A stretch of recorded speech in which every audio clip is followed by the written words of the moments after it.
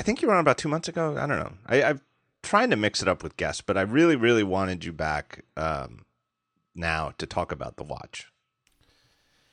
Well, needless to say, I have a full range of opinions about it. Right. And Renee and I last week just more or less skipped it because we already filled up 2 hours with just the iPhone and et cetera. I forget if I said this to Renee or if I put it in my review, but I really do. I understand. I think I put it in my review, but I understand why Apple did it that way in terms of the event. You know, phone, Apple Pay, and the introduction of the watch all at once. But it really, to me, gave short. What's the word? Shrift. What's the word? Short shrift to the iPhone 6.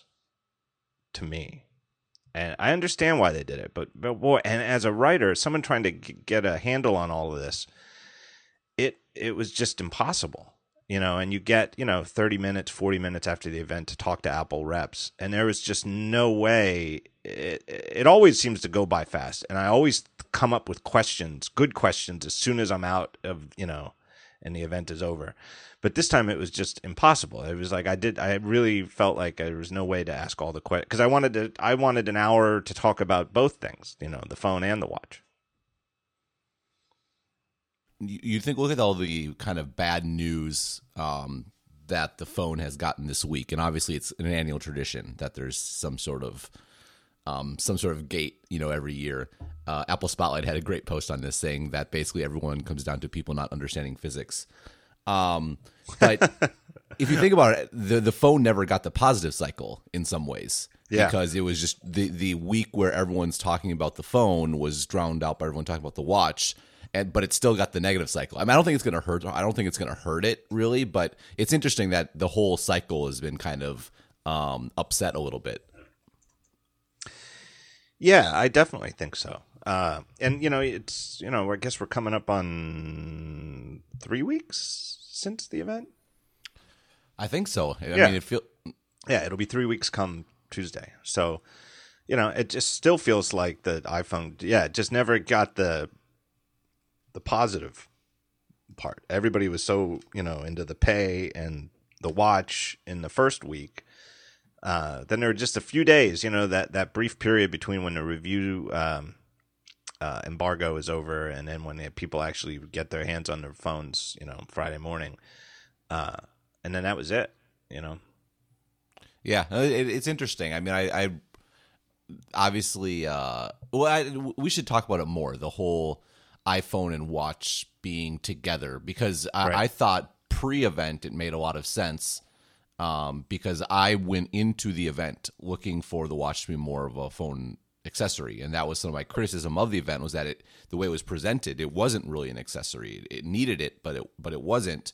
But if that's the case, then maybe they didn't need to necessarily be presented together. It's actually really interesting to think about the kind of the optics perspective of how they introduced both products. They didn't need to be introduced together. And part of why they didn't need to be is that the watch does work with, I think, all the way back to the 4S, or at least to the iPhone 5. Maybe it's just iPhone 5.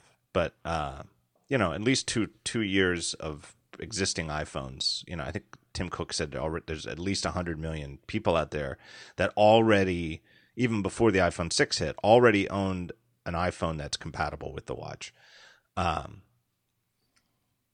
So they didn't need to. Like, I think maybe if there's a story that came out this week that from the information that, that Apple had been hoping to actually have the watch on sale this year, rather than just announcing it and hoping that it comes out early next year. What they say, they'd be lucky if it came out by Valentine's Day. Which is interesting, but not surprising to me. I mean, of course, they would rather have it come out sooner rather than later, And like everything all of us do, most things end up taking longer than we had hoped. Yeah, this is where we note that we're running an hour late, which is fine because I'm a writer too, so I can appreciate you just need to wrap it up. But then I realized it's about Derek Jeter, and I was much more conflicted in my emotions. Oh, that was the hold up waiting to start the podcast? Yes, which is fine. Actually, I appreciate Jeter and all that went down until you wrote in the article that it's been so long since the Yankees won. And meanwhile, I'm sitting here as a Milwaukee Brewers fan. We've never won anything, and just silently resenting you. Yeah, they really crapped out this year too. Oh, it's so brutal. Weren't they? Brutal. They were like 20 games over 500 at one point. I don't know. I don't know if it was that many, but they had like a 10-game lead in their division or something. Yeah. And yeah, it's the Brewers. Yeah, let's not talk about them. But I do think it helped, though. And that's why, I even said last week with Renee, it's why a month prior in August that I sort of hinted that I thought the watch would be announced in the September event, is that it's combined with the fact that they do kind of go along with each other. And if they were going to talk about like health kit and, the M8 thing on the phone and fitness tracking, they certainly are companions, siblings in that regard, that the information that's going to fill up the health app is, going to come from those two sources, going to come from the phone, it's going to come from the watch if you buy the watch. But it's also, to me, about how you set up the next event, which I expect to, sometime in October, as per the previous 3 years, where they'll do new iPads and give Yosemite a proper, public unveiling. Right, and it would have definitely made even less sense there, as I think you've noted. I guess what's the thing is like, so I have an evolved position on the watch. I was initially quite critical, thought it should be much more focused and limited. Now I think it's much more ambitious than I at first realized. And not only that, I think that's probably the right move to establish the category, which I'm sure we can get into in a little bit. Yeah.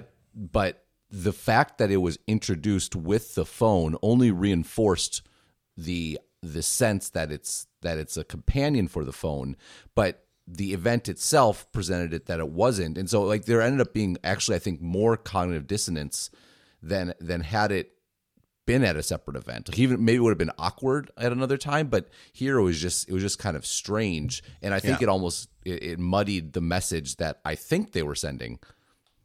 Yeah, I think so too. And I'm not sure whether that's a mistake or not. I feel like we have to wait and see how this plays out, and it may not hurt them at all. But I do think it was as the time goes by, and I want to talk about this because I think it's been an interesting 3 weeks where no new information has actually come out, right? I mean, we don't have any more information than what Apple told us and published on apple.com on Tuesday, September 9th. But I feel like a lot of us have our understanding and expectations for the watch have changed significantly. Yours publicly, from what you wrote initially to what you've published this week. And mine too, even since from what I wrote a week after the event, and I was listening to, I know there's another one that just came out today before, I didn't get to listen to it, but I was listening to the last week's episode of, ATP. And I thought that I assume that most people who listen to this show or there's a large overlap between the audiences, but if you are only an occasional ATP listener, episode 83 was a really good one for the watch because to me it was ATP at its best, where the three of them were not in agreement, and in a lot of ways, no two of them were in agreement on a lot of the issues surrounding the watch. Right. Which made for a great discussion, and they worked their way into and out of a whole bunch of the problems surrounding the watch, and their understanding of it. So that was a good one, and there's a couple of points I thought of listening to it just that I wanted to talk to you about. No, I agree. It was a great one, especially totally inside baseball when Casey took on Marco was a highlight. Yeah, that was the irony of it was that of the three, the one who I agreed with the most was Casey. I think Casey got it in a way that I'd feel like the other two didn't. Yeah, no, I agree. We're basically Marco was saying, how could you make an expensive item? And Casey pointed out that Marco drives, a custom imported M5, right. which I think is spot on. I mean, we go. I know both you and I have gone back to the car analogy on multiple occasions, just because it's such a great one. Like it makes so much sense. Like there is no quote unquote reason for a BMW to exist. There's no reason to drive an M5 on U.S. highways, but people do it, and they do it because it's giving them benefits beyond like the technology underneath it. It's more about utility. It's funny, like I just mentioned the Jeter thing. I would imagine this is your argument for why people like Keith Olbermann are wrong to criticize Jeter just on stats. When we put words in your mouth, like there's a contention that there's more going on here than just what you can count with numbers. And it's absolutely the same sort of thing with any product, but particularly with something that you're wearing, that you're displaying to the world. There's so much more that goes into it than the actual technical utility of what it does or what it does not do. This is such a classic talk show because it keeps coming back to Jeter and the Yankees. But I do.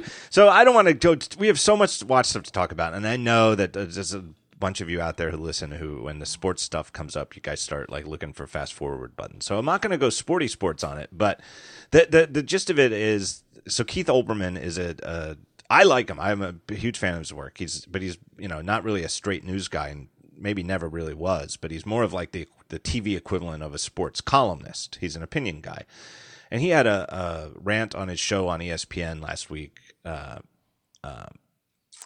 more or less saying, no, Derek Jeter is maybe a fine guy, but he's not one of the greatest players who's ever played the game. And everybody keeps going on and on about how one of the all-time greats is retiring, and that is not. And not to put words in his mouth, but his argument came down to, look, his stats are very, very good, but they are not all-time great. And to me, it's exactly like the people, like the Android people who everything is about specs, and it's, hey, the A8 isn't that great because, geez, it's still only dual core. We've been, every top flight Android phone has been quad core since whenever. They're up at 2 gigahertz, and Apple's still down clocking them to 1 point whatever gigahertz, and only 1 gigabyte of RAM. They've been on, and on spec wise. And it's like, if you want to judge the iPhone compared to the HTC One or Samsung's Galaxy Note or the Galaxy Alpha, whatever came out today, based on that classic tech review checklist style, how fast is the CPU, how much RAM, what is the benchmark on this or that, you're never going to get it. You're not going to get the difference between what Apple's trying to do, and I think has largely succeeded year after year after year doing. You're not going to get it, And if that's the way your mind works, that's why you're an Android guy, and you're happy for it. I'm glad that Android is as successful as it is for you. But you're trying to judge the iPhone on the wrong thing, and that's exactly looking at Jeter that way. It's exactly the same way. No, I agree, and if I'm going to continue the Jeter thing just for a moment, I mean, I think I've come around on it and for the same reason, and like the defense is like one thing, right? Jeter's widely criticized for his defense, and according to the stats, rightly so. He's not like, he always makes the routine play, he never makes mistakes, but he doesn't have great range, doesn't get to as many balls as he can. Yet the most iconic Jeter play is a defensive play, where in the playoffs, in a best of 5 series, the Yankees were losing 2-0, and he makes this like totally just kind of random play to catch a misthrown ball and flip it to home plate and get the guy out, right, basically saving the game and saving the season. Right. And what I like about that, and yes, it's very cliche and it's almost too neat in some ways, but that's Jeter's career in a nutshell, I guess, is in the grand scheme of things, like the defensive measures like runs saved or over average or something like that. I don't know exactly what the wording is, but that one run was worth like 1,000 runs saved in the regular season. Right, and it was a playoff game against the Oakland A's in 2003. I forget. 2001. 2001. Oh yeah, 2001. Yeah, and the Yankees ended up, they didn't win the World Series that year actually, but it was in that emotional. Everything was pushed back a week because of 9/11 having occurred, and that year in New York. It was in Oakland, which is a crazy ballpark. And they were down 2-0, and it was a best of 5 series. So if they lost that game, they were done. Right, and it's just an errant throw to home, and it missed the cutoff guy who was supposed to be the first baseman, and Jeter had no reason to be there. There's no reason for a shortstop to ever be where Jeter was, but he was there. He saw it. He saw the play. It's a great example. It's an absolute great example. Or look at the other two. To me, two of the other signature plays in Jeter's career, the 2 times that he went flying into the stands to catch foul balls. There was the one time it's like his face got so busted out he actually had to come out of the game. His face was all bloody. He looked like he'd been in a boxing match, but he made the catch. I don't know. He's made catches like that. There's footage of him. You can watch it. You can look it up on YouTube and see him make big game playoff catches, flying headfirst into the stands. He's done it more than once. Most guys finish their whole career and never make a play like that. So I totally agree. You can't measure it by stats. This whole thing is a thing in sports in general, right? Because there's been a big statistical revolution in sports, breaking things down, particularly in baseball, where it actually works the best because baseball really is a one-on-one game. It's not really a team game in some ways. Right. And between the pitcher and batter. And I in many respects, it's been good. It's been good for teams that have adopted this approach have excelled. But like any sort of analytical based thing, it gives you an advantage briefly, but it's easily copied. So now almost everyone does it, and so the advantages are much less than they were previously. And what ends up mattering then, and you see this in I think probably more basketball, which is the sport I follow more closely than in baseball, is the importance of lots of the intangible stuff, like how a team works together, like how stuff shifts back and forth. So you had a team, last year like the Spurs winning the title despite not being the strongest team on paper, and it's because there's clearly like something else going on.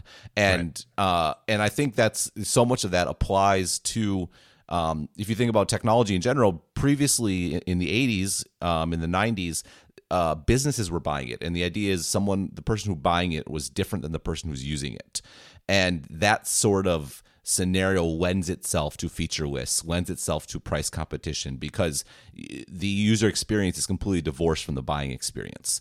Yeah. But now when it's more in the consumer space, all these intangible things, like what it's like to use it, how you feel when someone sees you pull it out of your pocket, like all these little bits and pieces that you can't really measure become much more important. And as that's happened, Apple has benefited. And as devices have become more personal, as devices have become with us more often, Apple has benefited. And you get something like a watch that's very visible and is with you all of the time. I mean, Apple, I would imagine, is salivating at the opportunity because it fits so well with their strengths. Yeah, I completely agree with that. I would say if you look at Apple, zoom out to the big picture and just look at them from the founding in 1976 to today. The miracle is that they survived until now. Right. And now, meaning, let's say the iPhone in 2007 or even the iPod, because that's the thing that turned them around, that they made it until 2001 when they could launch the iPod and start to make, to really grow outside the tech world. I have a good friend, Matt, who's a fellow Yankees fan. I think he listens to the show. He's probably going to be thrilled I'm talking about him. But when I first met him, he asked me when he knew I was a Yankees fan from reading, during Fireball. But his theory is that there's 2 types of sports fans: stats fans and story fans. And it's anytime you try to say there's only 2 types of people, of course there's a gray zone, and some stats guys are a little bit into the story side, and some story guys are still interested in some of the stats. I'm a story guy though, in his telling, where I just don't get into the numbers that much, and I believe in clutch hitting. I believe in clutch performance, and I know that's one of the stats guys things, the baseball prospectus guys, Bill James, there's a theory that they try to back up that there's no such thing as clutch hitting. Yep. And I say, you say there's no such thing as clutch hitting, and I say Derek Jeter. And I just don't see how you could deny it. And they so, say for example, anecdote in media spotlight. Right. And even though to back it up, and one of the, the whole Jeter farewell thing is just chock full of all these statistics and stuff like that. But one of the most amazing ones is, and this is off the top of my head, I'm not going to look it up, but it's he's played 158 postseason games, which is, in the regular baseball season is 162 games. And most guys would be lucky to play 158. Even players who aren't injured take a game off here and there. So he's played easily the equivalent of a full regular season, all postseason, which by definition is only against the very best pitchers and opposing teams. Every postseason game is against a team that was good enough to make it into postseason. And he's got like a 320 career postseason batting average, enough that it would win a batting title most years. And that's, in the postseason. No, that's really impressive because batting averages drop significantly in the postseason. Right, because the pitching is so much better. Yep. So much better. It's, it's really that's the way to win, postseason baseball games is to have amazing pitching. It was like with remember the White Sox when they won in 2000, I might get the year wrong, 6? When did they year? Whatever year it was whatever year the Chicago White Sox won a decade ago, they won the World Series in 4 games. Their 4 pitchers pitched 4 complete games. It's like unbelievable. Like they had 4 pitchers who caught fire and were just unhittable, and they just went 1, 2, 3, 4. The World Series is over. Yeah, it's like having a hot goalie in hockey or something. You can just shut out everything else. And tech is exactly the same. That there's story guys and stats guys, and and the tech industry was so dominated by the stats, the specs, for so long, because it was only tech people effectively. Everybody using a computer was a tech person. For some reason, that was the problem Apple faced in 1984 with the Macintosh, is they'd build a computer, quote unquote, for the rest of us. And there were no rest of us. Well, they had no interest in a computer. It really kind of needed, the computing world needed the internet, and to make it a communications device, because that's something everybody wants to do. Everybody, it's being able to communicate that turned the computer into something regular people wanted.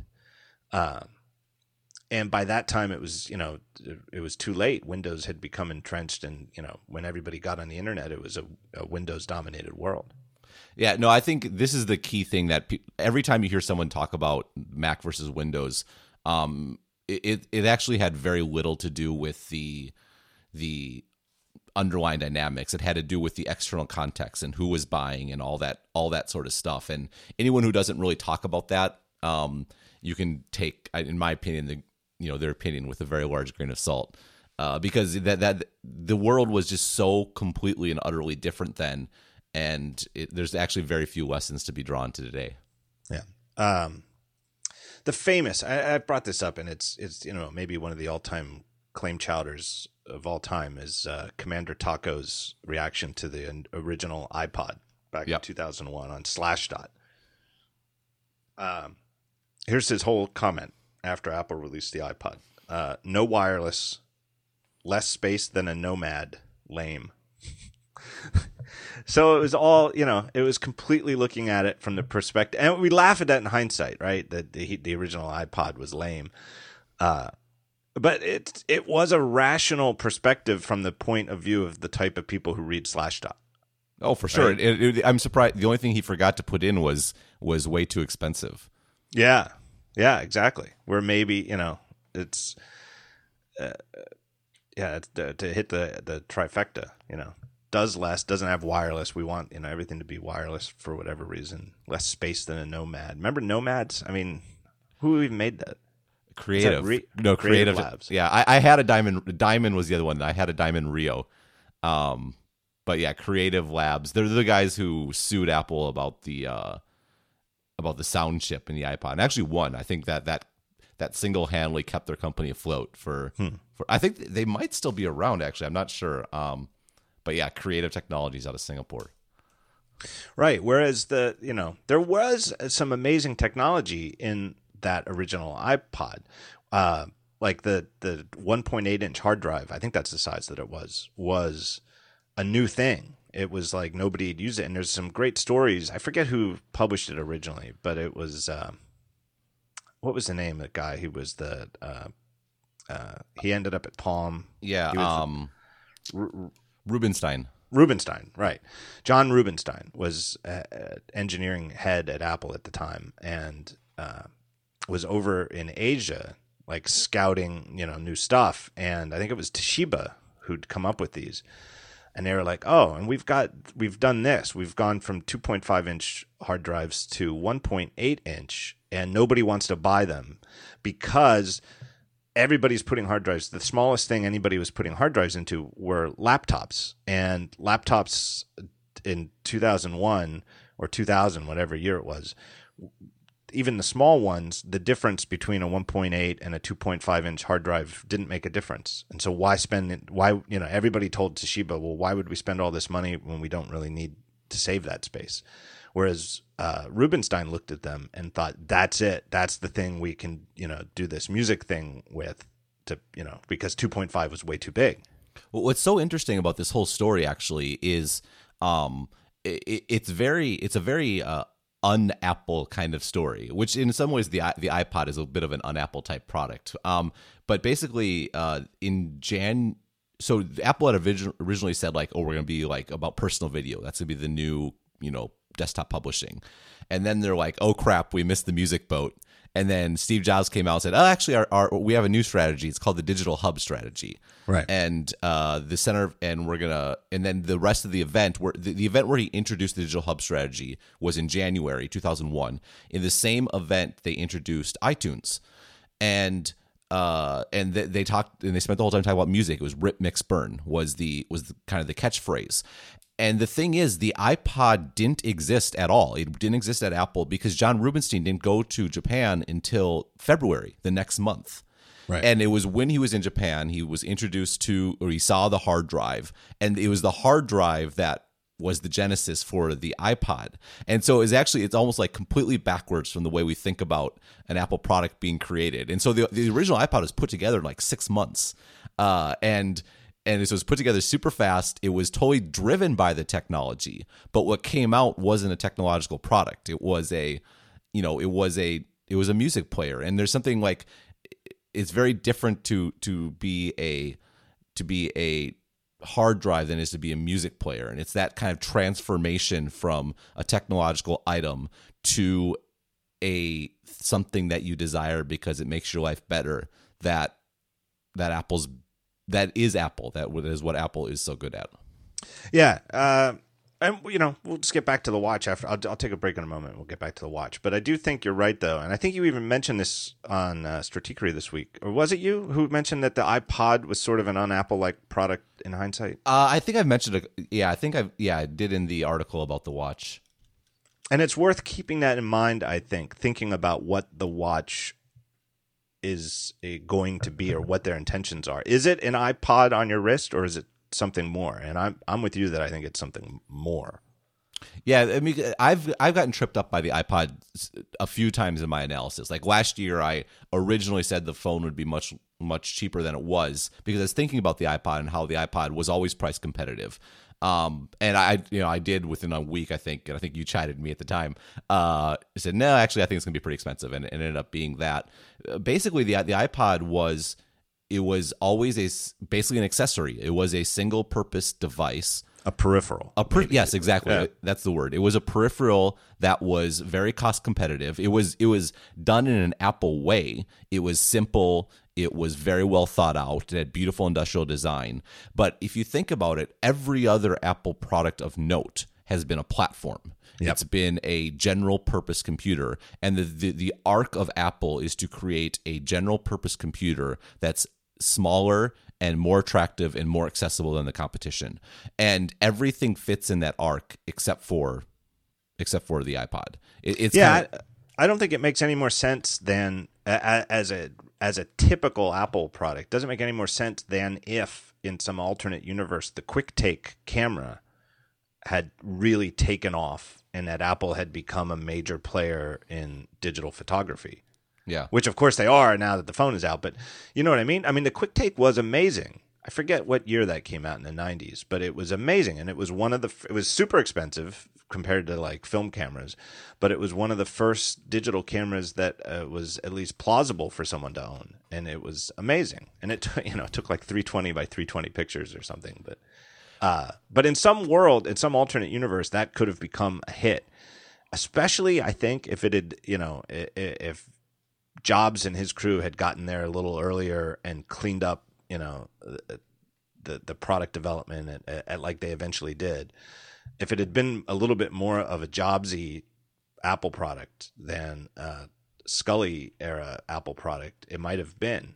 But it would have been weird for Apple to be selling something like a camera, but no more weird than it was that they were selling a Walkman. No, totally. I actually think the camera is a great example. I think the other example that's interesting in telling is the Laser Writer, actually, where Apple actually was like one of the preeminent printer manufacturers in the world. But that they were never a printer company. Like that Right. was to enable the Mac, to like enable desktop publishing and all that sort of stuff. But I think both are examples of, in one a hit, one not so much, but of products Apple made, but by no means define the company. Nobody thinks of Apple as a printer company. And it all comes back to the story / stats divide in the tech world, where and again, this is super ancient history, the Laser Writer stuff. But my understanding of that is Apple wanted others. They didn't even want to get in the printer business, really. I mean, they'd take the money and they sold them for a lot of money, but and they never, when they eventually got out, there was nobody was pouring one out for the Apple printers. It was never really, the company's heart was never in it, but the gist of it was they couldn't get other companies to make them. They were like, hey, you guys could build these laser printers, and yes, they'll be crazy expensive. But look at the output. We can do beautiful high resolution output. And everybody, the industry was like, dot matrix is good enough. We don't need that, And whereas the output was horrible from dot matrix printers. Yeah. It's absolutely horrible. It's crazy. It's crazy to even think of that, to compare them. But I mean, what's interesting though is, the Laser Writer I'm looking at the Wikipedia article, was released the same day as PageMaker. And it was way more expensive than what was on the market, but it had Apple Talk, which would be used by multiple people, so the per user cost was lower. Like, it's funny, you see almost all these characteristics of a typical Apple product wrapped up in a printer, which is kind of weird to think about. But I think the broad takeaway is nobody thinks of Apple as a printer company, and I'm definitely not going to reference the Laser Writer when I think about analysis of the watch. But on the same tone, I'm not sure you should be referencing the iPod when you think about analysis either. All right, let's take a break. I'm going to thank our first sponsor, brand new sponsor. Really excited to have this. A cool app for the Mac called UBar. That's like the lowercase letter U, capital B for bar. UBAR, UBar. It's a dock replacement for the Mac, a dock alternative, if you will, because you can't really replace the dock. But you can configure it in a whole bunch of ways. It's like a power user's dock. So you can configure it like a dock. It's like the Apple dock, but better. Or you can use it in something that's more like a taskbar, like from Windows. So if you're a Windows convert and the taskbar from Windows is one of the things you really liked on Windows and you miss it, UBar is definitely the thing to look at. And even if you're a Mac user, but you've always thought that the Windows-style taskbar, the way that you can minimize and organize windows and stuff like that and apps, is more to your liking, also worth checking out. All sorts of little touches. The developer, Edward Brower, is really, really focused on the details. His hobby, I've actually been emailing him. His hobby is making mechanical watches, which is just funny that, the timing that it's when we're talking about watches, but he does really, really amazing looking mechanical watches that he creates himself. And it's like that level of detail in UBar, like the kind of thing that you'd expect from somebody whose hobby is making high-end mechanical wristwatches. So badges, just one example of this sort of detail. The little red circles you get on an app icon. U-Bar does it in a way where no matter how many apps you have down there in the bar, the badge always stays at a size that's readable, as opposed to Apple's method where they just turn into little red dots in the corner of the window and you can't read them. That's one example. He's got a thing called activity mode. You hold down the control key on your keyboard, and all the app tiles, they switch from having their name underneath, which in itself is a difference from the Apple app, where you can actually have like the name of the app, the name of the window that you've minimized down there. Well, those names change when you hold down the control key, and they show you CPU and RAM usage instead. So it's also a replacement for Activity Viewer. So if you feel like there's an app that you're worried that which app is using the most CPU, just put your mouse over the U-bar, hold down the control key, and it shows you exactly what's going on. Sort of thing for everybody? No, of course not. Sort of thing for nerds who want to run Activity Monitor? Awesome feature. Really, really cool. Helps you kill anytime you have an app that gets wedged, the sort of app that you have to force quit. You don't have to go hunting for it. It just shows you right there in U-bar once an app is unresponsive. It gets like a special background color so you can tell right away. Plenty of customizability, tons of it. There's a dark theme like dark mode in Yosemite, a light theme that looks like the menu bar in Mavericks. You can add apps, files. You can have favorites that always show up instead of just showing you what's running.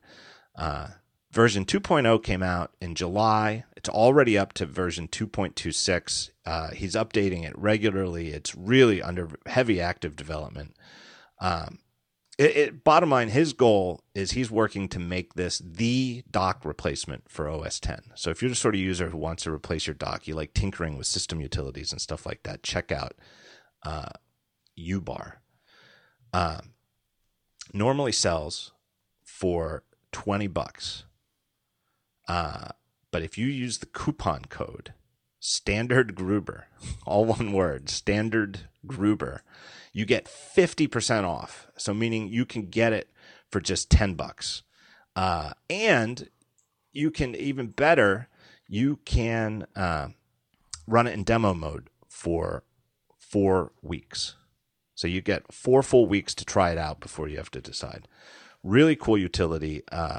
It's really well done. I think anybody who loves that sort of stuff should check it out. So my thanks to U-Bar for sponsoring the show. Save $10 with coupon Standard Gruber. Standard Gruber. Yeah, I love that. I prefer Common Gruber. Yeah. Maybe that'll be next week's code.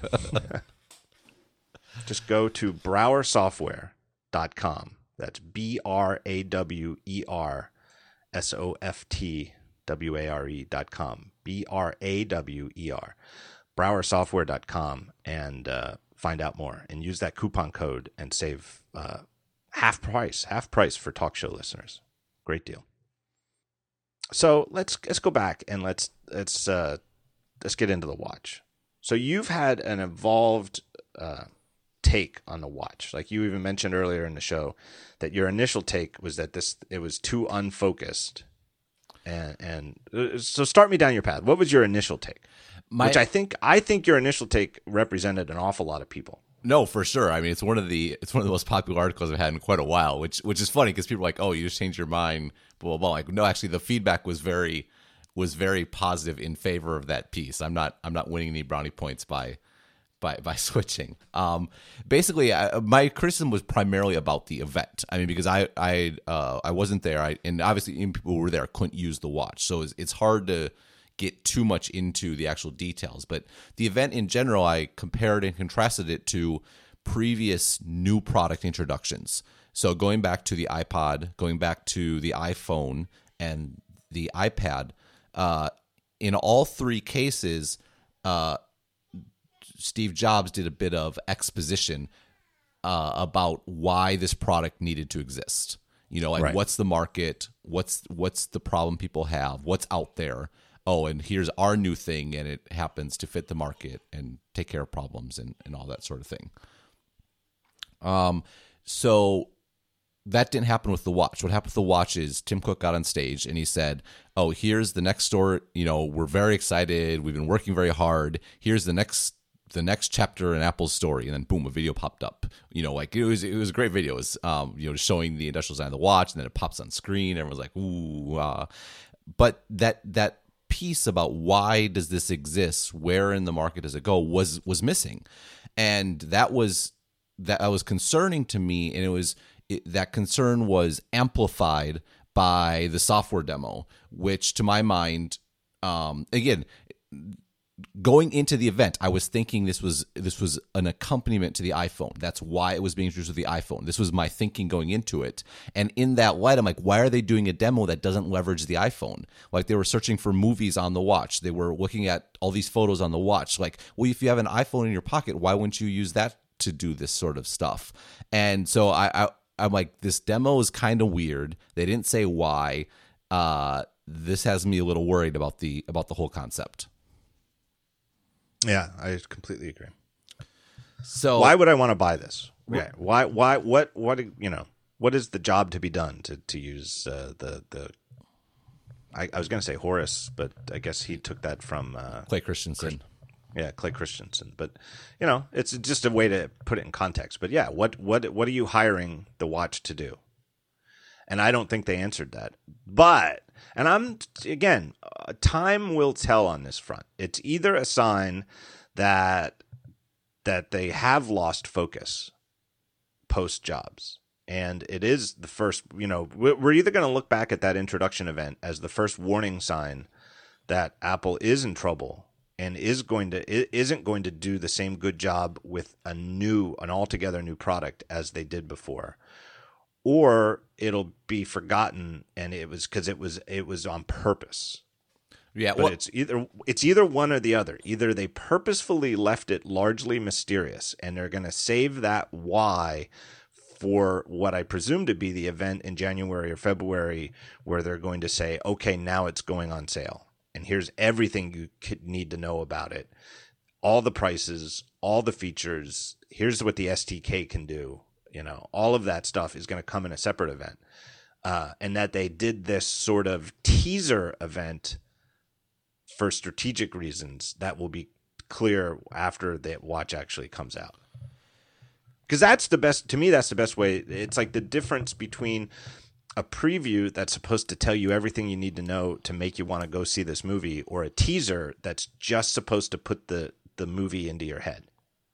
That's a good analogy to think about it. I think there's also another explanation too. I think it's possible in January it's even not as clear as it could be, and the reason that is I actually I cheated when I did that new product introduction because I didn't include the Mac, and I did go back and watch the Mac event, but it didn't fit as neatly. Because if you go back, the Mac introduction was almost identical to the watch introduction. It was Jobs saying we've been working super hard, this sort of thing, and then like there's this long what's the song? The da da da and Sockets. I forget the name. I think it's Chariots of Fire or something like that. Oh no, right. It wasn't the one from 2001. It was the Chariots of Fire song. Yeah, I think so. I don't remember. The video I watched actually was I think for copyright reasons, like all the music was taken out. But if I recall, that's what it was. And then he pulls out, reveals the Mac. Like it was it's funny. Like it actually ended up being a lot like the watch. And I'm not sure that's a great precedent. Obviously, in the long run, the Mac turned out well. But as we just discussed, it had a bit of a struggle at the beginning. But at the same time, if you look back at the iPhone, nothing in that event was actually very pertinent to the way we use iPhones today. And that didn't make the event a bad event. It remains an amazing event. It's kind of like Steve Jobs is like all-time, on the all-time great hit list. It's number one. But at the same time, when you're creating a platform, when you're creating a new thing that is going to create all kinds of new opportunities, it's almost by definition impossible to know at the beginning what that's all going to be. Remember, Steve Jobs, I know there's contention if Steve Jobs did or didn't want the App Store. I'm in the camp that believes he did not want it. He thought that Apple could meet all the needs that the phone ought to serve, when actually that wasn't even close to being true. And I think there's a way to look at this watch event, and that Apple, maybe they didn't articulate as well as they could have, but they now realize that. They know that we create platforms, and there's no way we can ever even fully know what this is going to do. But we've created the foundation for something really great. I'm of the opinion, I think it's pretty clear he didn't want an app store in 2008, which is when the actual App Store came out. I think that I think that he must have known that eventually they would do it. But I think that he thought it was this does not need to be a top priority for the next year. You know, we've got so many things to do. You know, this first phone is has so much room for improvement. The last thing we need to worry about is the App Store SDK angle. Right. And all the limitations that imposes on you and things right. like that. I think that if we could go back in time and have a honest discussion with Steve Jobs in the summer of 2007, and people had started jailbreaking, like in July, like weeks after the thing came out. Like, to me, it's one of the great things in indie Mac development history was the way that, the first couple of developers who jumped on that. I mean, like the first version of Twitterific was written before there was an SDK. Like Hockenberry had a Twitter client running on the iPhone before there was an SDK. I love that. But the demand, it was just, I think he just underestimated how badly the people who became indie iOS developers wanted to be able to do that. But I do think you're right too, that he, the nature of his personality was such that he assumed that what he wanted the phone to do was what most people would want it to do. And it would cover a broader swath of, why people would want it. And that's what's so interesting about this is a lot of the people who are disagreeing with me now. So my position now has evolved to I don't think Apple is making an accessory. I think they're making a new platform. A lot of people who disagree with that want the Apple defined vision. They want it super clear on what it's going to do, and they reference, again, I did the same thing, so I'm not by any means criticizing. I think it's a very valid point of view. They reference kind of the iPhone, but Steve Jobs' vision for the iPhone ended up being too small in a lot of ways. I mean, that's not true in a big sense, but in this kind of narrow sense about what ought to run on it and when you ought to enable all that stuff to run on it. Not just too small in the 3.5 inch diagonal sense, but too small in the conceptual sense. Right, exactly. And it's a great for the kind of pining that this sort of talk can inspire for Steve Jobs and for his way of introducing products and the way he was such a master. It's textbook. This isn't particular to Steve Jobs. He just did it better than anybody else. He was the best salesman in the world. You have this problem. Oh, you're right. I do have that problem. Look at the competition. They don't really work. Man, yeah, they all suck. Oh, look, wouldn't it be great if there was something that met all your needs? That'd be awesome. Oh, look what we just introduced. Here's my money. Take it, right? I mean, he just walked you through that so perfectly. And I do think that's in some ways missing. But at the end of the day, the needs he ended up selling weren't the ones that were actually key to the product or what made it broadly successful. Yeah.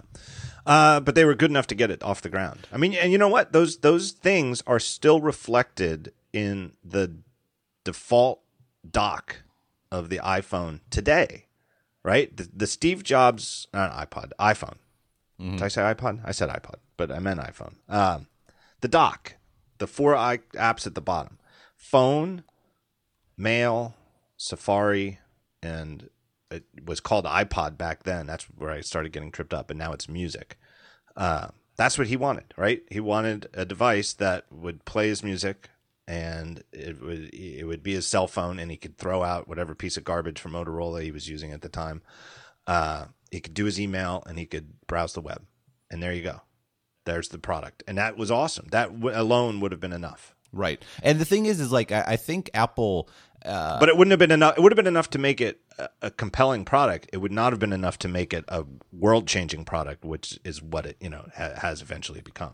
Right. No, that's exactly it. And I think the reason why, and this is what makes the watch interesting, is Apple actually in some ways has some of those pieces there. Like there's a slide where Tim Cook has like the three things. Like it's a great timepiece, it's health and fitness, and it's like the most personal communications device or something. I think those are the three items. The fact that I can't remember it clearly is indicative. Yeah. No, the personal.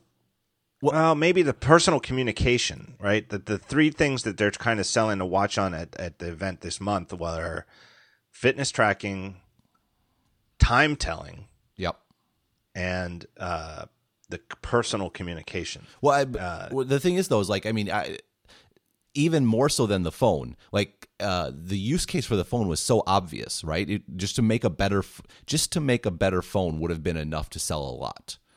Yeah. Just to make a better Nike Fuel Band is not enough to sell a lot, because you're not same with the iPod. Just to make a better music player was enough to sell a lot. Yeah. Because what was the alternative? To carry your computer around? Like the alternative was a non-starter. The alternative to a watch is to use the phone in your pocket. Like the competition for even considering buying a watch in the first place is far steeper today than it was for any product, except for maybe the iPad is probably the best. Is probably the best comparison here. Like, why would you buy an iPad if you already have a Mac? And so for that reason, this is the biggest thing that changed my mind. Like, I think Apple releasing a focused product would have meant a niche product that would never get great traction, because it would never be the delta over just pulling a phone in your pocket would have never been great enough. Like, they needed to swing for the fences, and it's probably raising risk, right? But the way you get a great return is by taking on greater risk, and I think that's what Apple's done. I very, very, very much in agreement with that. I think. Well, is your piece actually your phone piece that triggered this particular realization? So I'm glad to hear you're in agreement. Wait, which phone piece? The initial observations on the phone. Basically, you kept referring to the fact that if Apple would have only done like a notifications and tracker device, you'd been worried about the future of the company or something along those lines. Like, I'm like, why is he being so hyperbolic?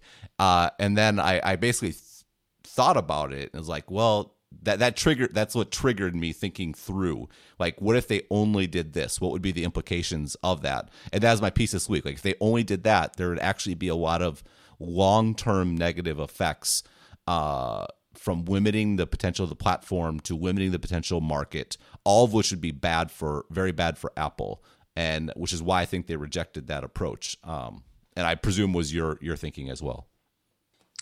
Yeah, I think so. A little thing, just a side note, one thing that they've said publicly, I think they said it at the event, or at least they said it after the event in like on the record statements, not like off the record.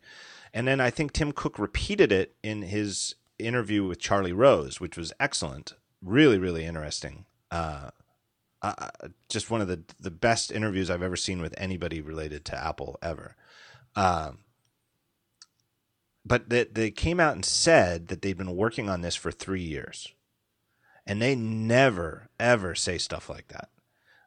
They are super secretive about how long they've been working on stuff. They never said how long they were working on the iPhone, and it took years and stuff that was, I think, mostly off the record for it to come out that the way that the iPhone came about was that they were working on a tablet, and the tablet got pretty cool, and then they had this moment where they were like, wait a second, screw this tablet size for now. Let's take this tech and shrink it. Can we shrink it to be a phone? Boom, there's the phone. They never talked about that. They didn't talk because they don't want people to know how they work. Right. There's something, part of the new Tim Cook Apple is the simple fact that they said that they've been working on this for 3 years. And I can't help but think that part of that is that they kind of want to say this whole thing is after Steve, because 3 years is how long ago Steve Jobs died. Like, I don't think that's a coincidence that they're saying that publicly, and it's a way of saying that I think it's a sign of their confidence in the watch, but they're setting it up in advance that they think this thing is, they're onto something. They think it's going to be huge, and they don't want people to say, well, I'll bet Steve Jobs invented it. It's probably the last thing he invented. Now show me something that you can invent, without Steve Jobs. That's interesting. Yeah, no, it makes total sense. So, for example, I remember when I got to take that antenna tour after Antenna Gate, and they took a bunch of us back into their antenna testing lab, and we got to see these cool chambers where they test these things. I forget the guy's name, but he's the antenna engineer and he led the tour, and he was a little nervous. He did great, but he was a little nervous because he just is not used to speaking to the press. He's an Apple employee. The last thing he does is speak to the press.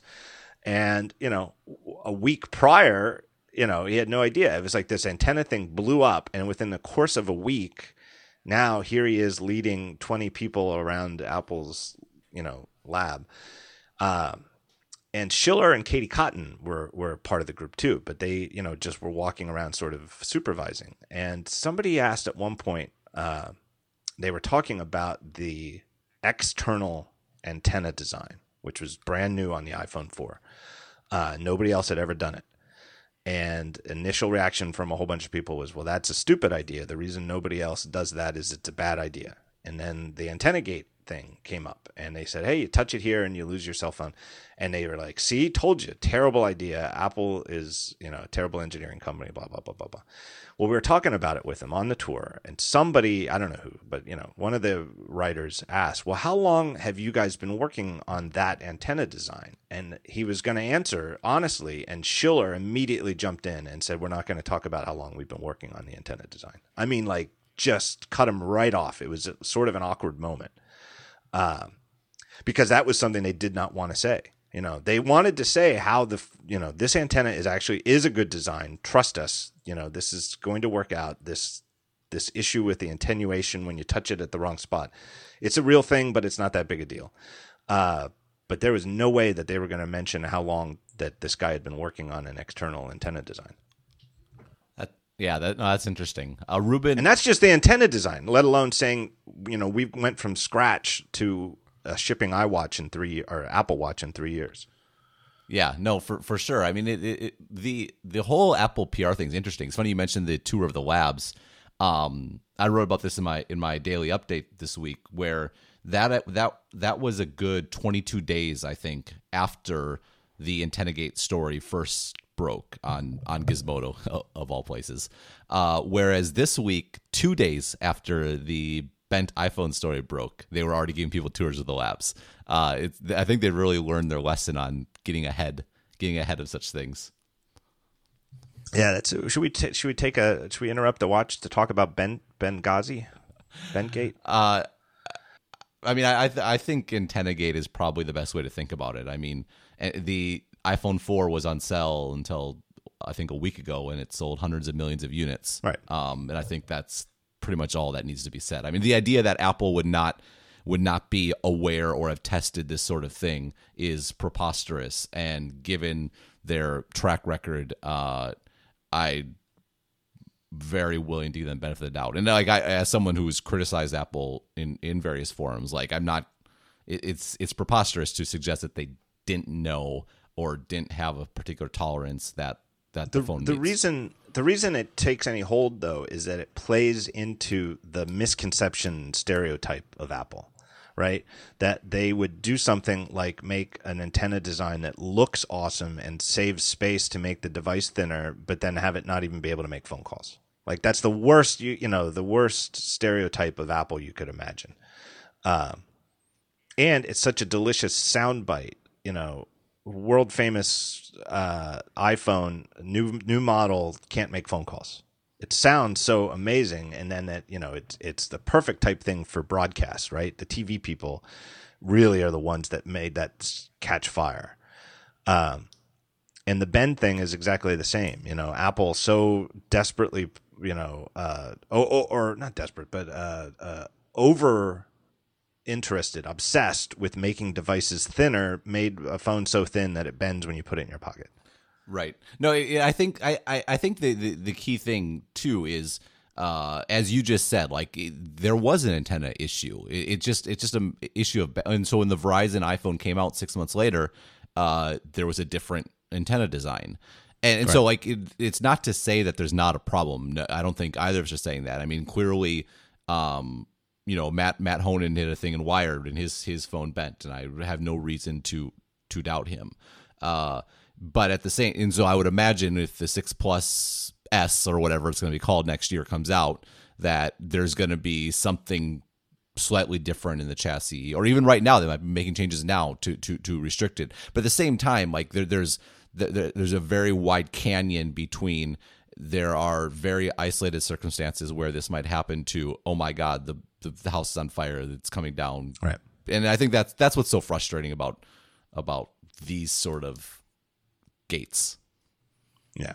Well, it's that adage that it requires an order of magnitude more effort to refute bullshit than it does to create it. It's so hard. It's the fact that it's bullshit that makes it so hard to refute, you know?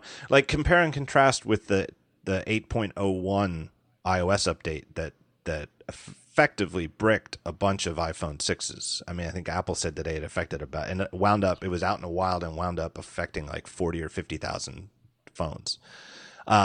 Which is, I guess, good compared to the 200 million people using iPhones in the world. But still, 40 or 50,000 people who just within the last week have spent upwards of $600-$800 on a new phone had a software update that rendered their phone unusable. And there was a solution. They didn't have to take it back. It wasn't like the phones were permanent. You just had to go through a hassle of downloading it in iTunes and syncing it to a PC. And I'm sure that's actually also beyond the technical ken of many users. And so some people probably did have to go to a store, go to an Apple store and get it fixed. But it was a real issue. It was a real problem. It was an actual botched iOS update. And Apple, issued a statement that said, we're really sorry. We screwed this up. This was terrible. Sorry. We're working on a fix as fast as we can. Sorry. Do we mention that we're sorry? And it was over. That's it. It was a real issue. They dealt with it. Everybody kept it in perspective because it was real, right? And I don't know. I said this with Marco before because I know Marco, I think his wife had this problem. But with the iPhone 4, there was an actual really bad technical problem, which was the sensors that, the ones that when you hold it up to your face. Remember that? They did not work correctly at all. And that was a real thing. And it was really affecting people with the phone. And there was nothing you could do, it was a real thing. And it got like 1/1000th the publicity that the antenna thing did. And meanwhile, like you said, the iPhone 4 was on sale until 2 weeks ago in some parts of the world. GSM, not the Verizon one, the GSM iPhone 4 with an absolutely unchanged antenna layout was on sale until last week. It sold, it was tremendous numbers for years and years and years, and everybody just sort of forgot it. But yet people still bring it up. On Twitter last night, Jesus Diaz even brought up as like somebody said something like, this is the worst part of the tech press, and he was like, the worst part is, people like Gruber who still denied AntennaGate. People are still hung up on that. People still think that there was, like, in their twisted view of history, they think Apple had a phone that couldn't make phone calls and that everybody just sort of brushed it under the rug. Yeah, no, there's always a lack of context. And what's interesting is like Apple in some ways has benefited, right? Because they weren't criticized for the sensor in the iPhone 4. And this week, you could argue they've gotten less criticism they deserve for the 8.0.1 update, which that's a terrible, terrible bug. And it's very concerning about how that gets released. And there's so much potential for actually real serious investigation and criticism, as opposed to, bullshit outing someone's name crap that Bloomberg pulled. But like it's a very real issue. And I think part of the reason it was not really focused on was because everyone was talking about Bengate. Right. And it's frustrating as someone, that wants, if you want Apple to create good products, you should be way more worried about 8.0.1, in my opinion, than you should be worried about the Ben thing. Yeah, because it's the sort of thing that could happen, You know, it feels like it could happen to me. It could have happened to me. I happened to have not been paying attention at the time that it was out and in the wild, and by the time I knew not to ignore the update. But I could have easily installed that. And the other thing, I think long term, that issue that the 801 update does that I think is harmful is it puts the seed out there that, hey, be careful of updating your iPhone because it could be ruined, and then it makes some number of people less reluctant to stay up to date, which hurts Apple and developers in the long run by increasing fragmentation. That's a great point, and no, it's a great point. But again, lost in the shuffle of the great Bengate scandal of 2014. Yeah, the Benghazi name is funny for some reason, though. I just can't quite adopt it. I've stuck with Bengate. I think that the real Benghazi, I think it's such an overblown fake scandal. Not that the tragedy of the people dying is not serious, but the idea that there's anything that was being covered up is just a bunch of right-wing nonsense. But the people who believe it are really, really into it and think it's the most important underreported political story of the entire Obama administration, and I guess it's best to stay away from joking about it. So if you're out there and you're offended by me joking about it, I retract the joke, because it's not that funny a joke. It was just so happens though that it's such it verbally it works so well. You just put a D in there and it's all of a sudden. Well, I mean, that again, one of those things, I don't want to touch with a 10-foot pole, but right. It only works as a joke though if everybody sees the real Benghazi scandal the way I do, as a completely overblown hype. Whereas if there's 20% of the people listening to the show think it's actually an outrage and a tremendous scandal, then it has the wrong effect, because it makes it seem as though the Bengate is a real issue. Right. No, that's exactly it. And I'm that's the same reason I've been using Bengate as well. Right. Even though it sounds like Bengate, which is my name. Well, my name's not Bengate, but yeah. All right. Let's take another break here. Thank our next sponsor, and it's our good friends at Fracture, Fracture. Everything, all the photos we take, we're talking about that digital cameras and all the photos we take with our iPhones. How sad is it that they all of them end up trapped somewhere, like in our camera roll on the phone, or in an Instagram feed, and we end up looking at them on these tiny little. Well, and I guess now some of the phone screens are not so tiny, but they're still relatively small. I don't know. We lost something with them when we stopped getting photos printed and having them something we can hang on the wall. Well, Fracture. That's exactly what they do. You send them your digital photos. They print them directly on pure glass. So it's not like a piece of paper in a frame with glass in front of it. They actually print on the glass. I've said this every time I say it. It's the same sort of effect, like with these phones, the way that the iPhone keeps getting the pixels closer and closer to looking like pixels on glass as opposed to pixels under glass. That's the effect that Fracture has with photos. It looks like photos on glass, which is really what it is, and it's a really cool effect. They come with a foam back that's ready to mount right out of the box. You don't have to take it and then get a frame and put it in a frame and then hang it. You just buy your Fracture. It shows up. You open the cardboard box, and there it is, ready to hang on your wall or ready to put it up on your desk or wherever you want to put these photos. Such a great service. Really, really impressed with the quality of the output. We have a bunch of them here at home.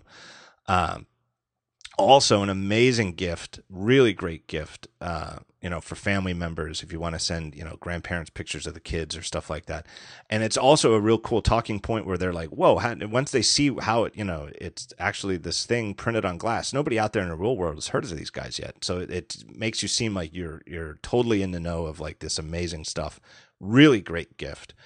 And they have a cool code just for listeners of the show.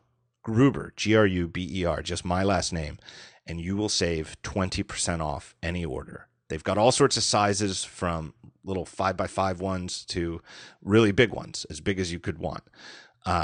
All sorts of sizes. Really great service, really great output. So use the coupon code Gruber. You'll save 20% off, and go check them out at their website, fractureme.com. Fractureme.com, and remember that code Gruber. My thanks to Fracture.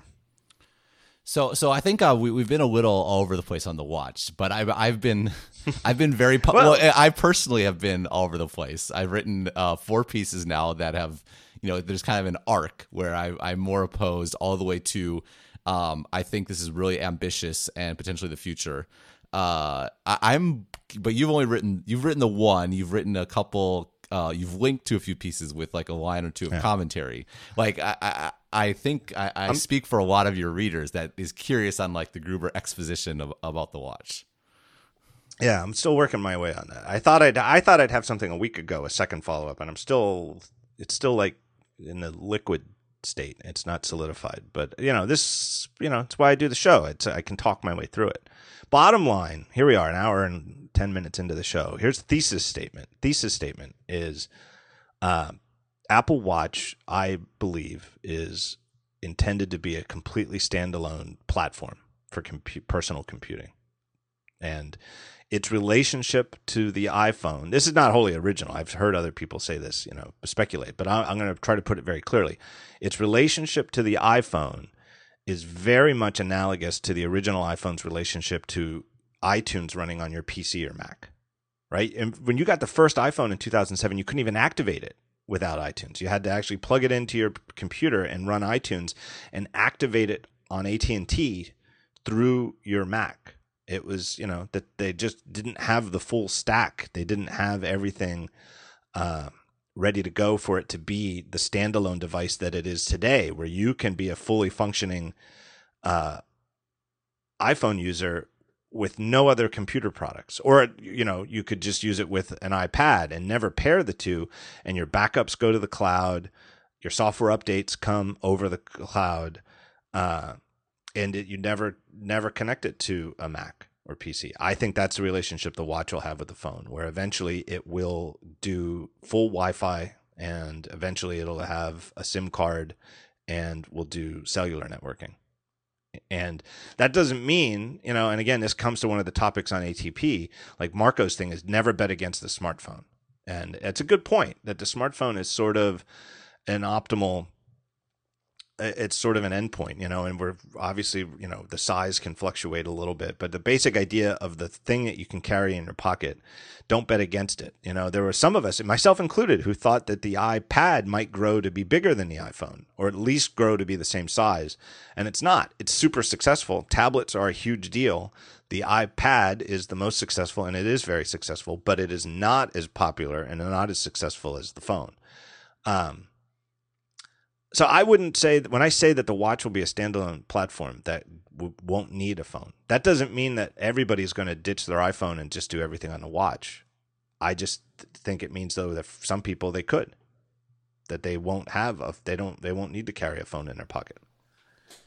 So I completely agree. I actually made the same analogy on a previous version of Exponent, where my co-host vehemently disagrees, and we definitely got into it. But I think the phone for the watch is an implementation detail, and I think that's critical to understanding the way Apple, I think, introduced it, is because imagine that Apple had introduced the iPhone and they had said, oh, well, you don't need to manage music on your phone because you can do it on iTunes on the Mac and it will all sync over, right? Which is what they did with the iPod.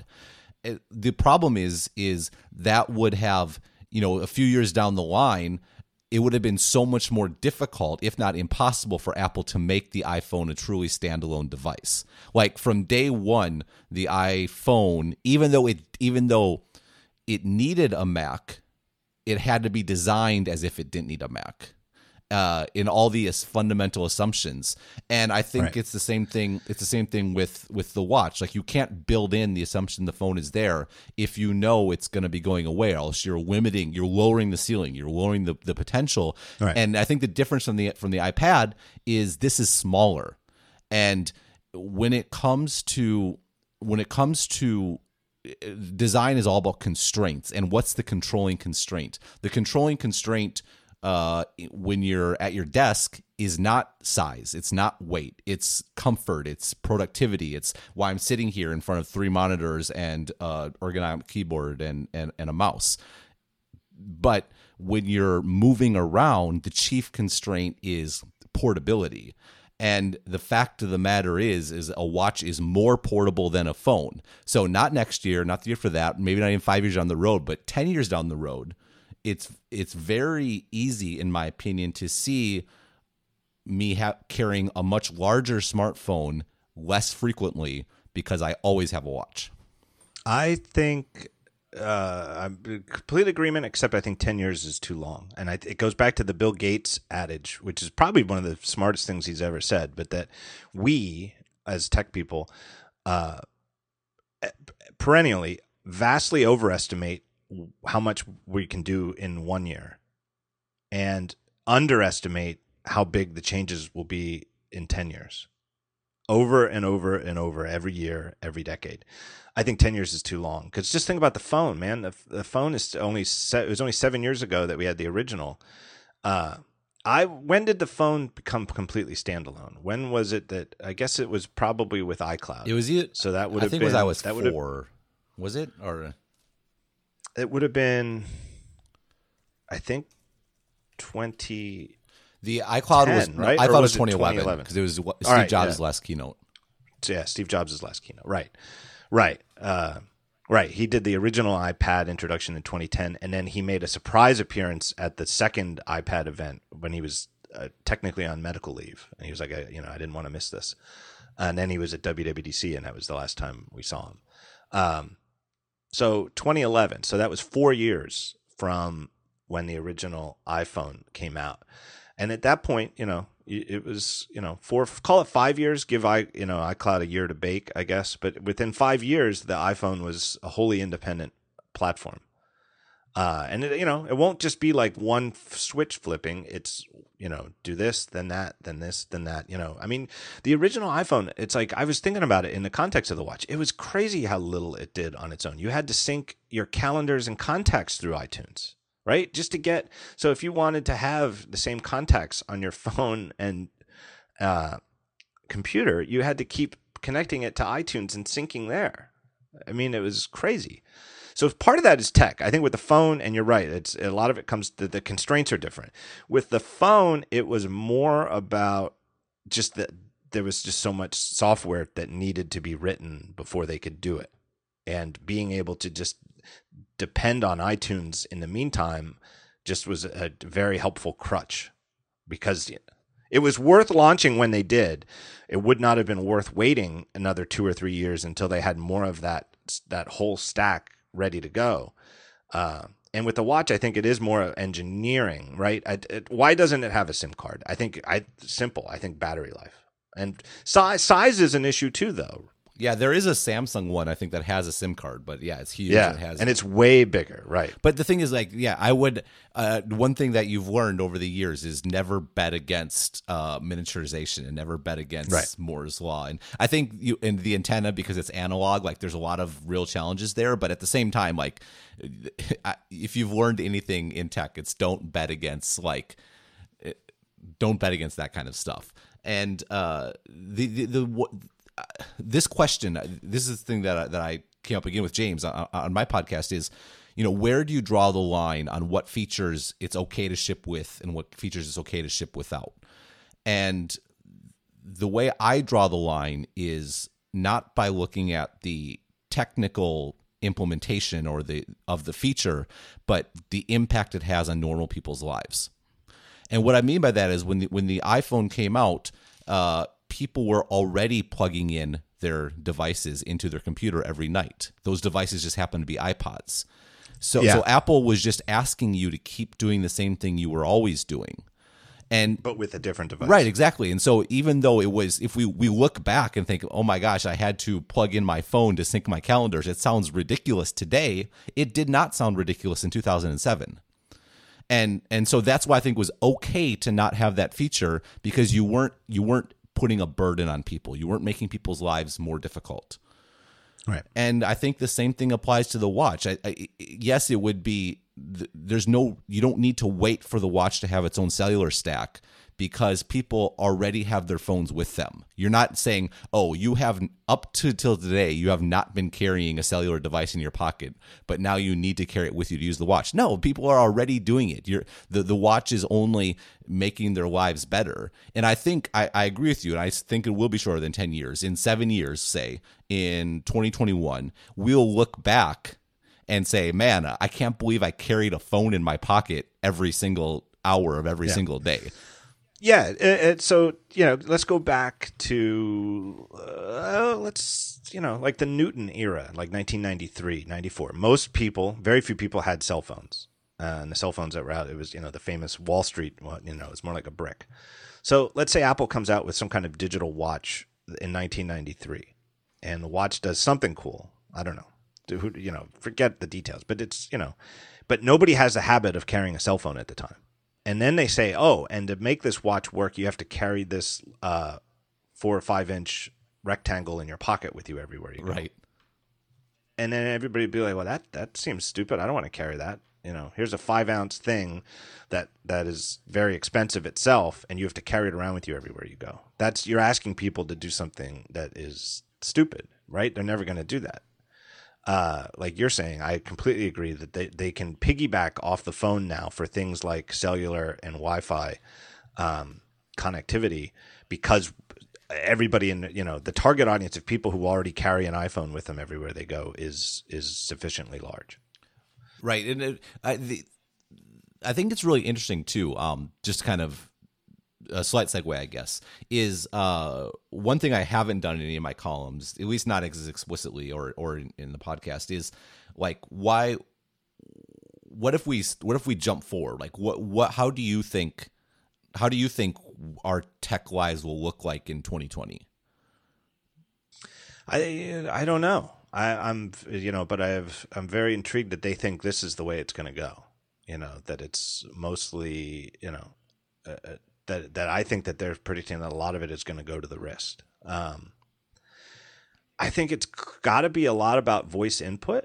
We're going to be talking to our wrist a lot. I mean, I don't see any other way that you're going to.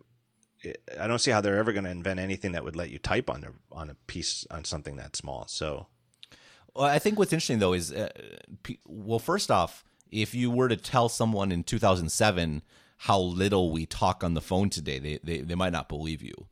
Right. So so I think the voice thing in general, as far as communication, will go ways. Like, what do we need Siri for text input then? Because we text a lot now. I think what's interesting about the phone is if you track like everything you do in a day, how much of it are you actually inputting anything? Like how much of it is gathering information or absorbing information as opposed to actually, putting something in. And I suspect, at least I tried to observe myself for a day. It was really hard. Like it was shocking how many times I pulled my phone out of my pocket. A lot of it is just checking. It's just checking stuff all the time. And all like it's not just that you could do that on a watch. It's that it's better on a watch. And I think for me, the vision is the watch, you have something with you all the time. And the things that's with you all the time is where the radio should be. It's where the connection should be. And it's where kind of the hub should be. And yes, I'm sure we'll still have smartphones. I don't think they're going away, just like we still have computers. But I think it's going to be more about the screen and more about, and that's why I think the iPhone Plus is the future, and it's going to be more dedicated to doing specific tasks as opposed to being everything, the end all be all.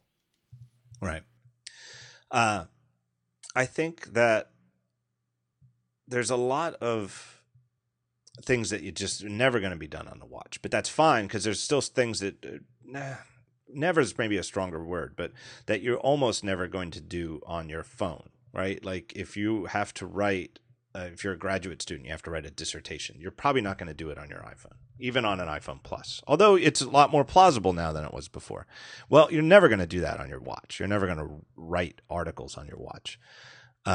you're not going to read articles, like somebody like me or you writes 1,000-word essay on the watch or whatever new product comes out in 5 years. You're not going to read it on your watch. Although you might have it read to you by Siri, that over Bluetooth, but you're not going to actually read it visually like that. But there's, like you said, there's an awful lot of things that you do read that are, eminently readable and fittable on a screen that size. Well, not just that, but this is where continuity, I think, is particularly interesting.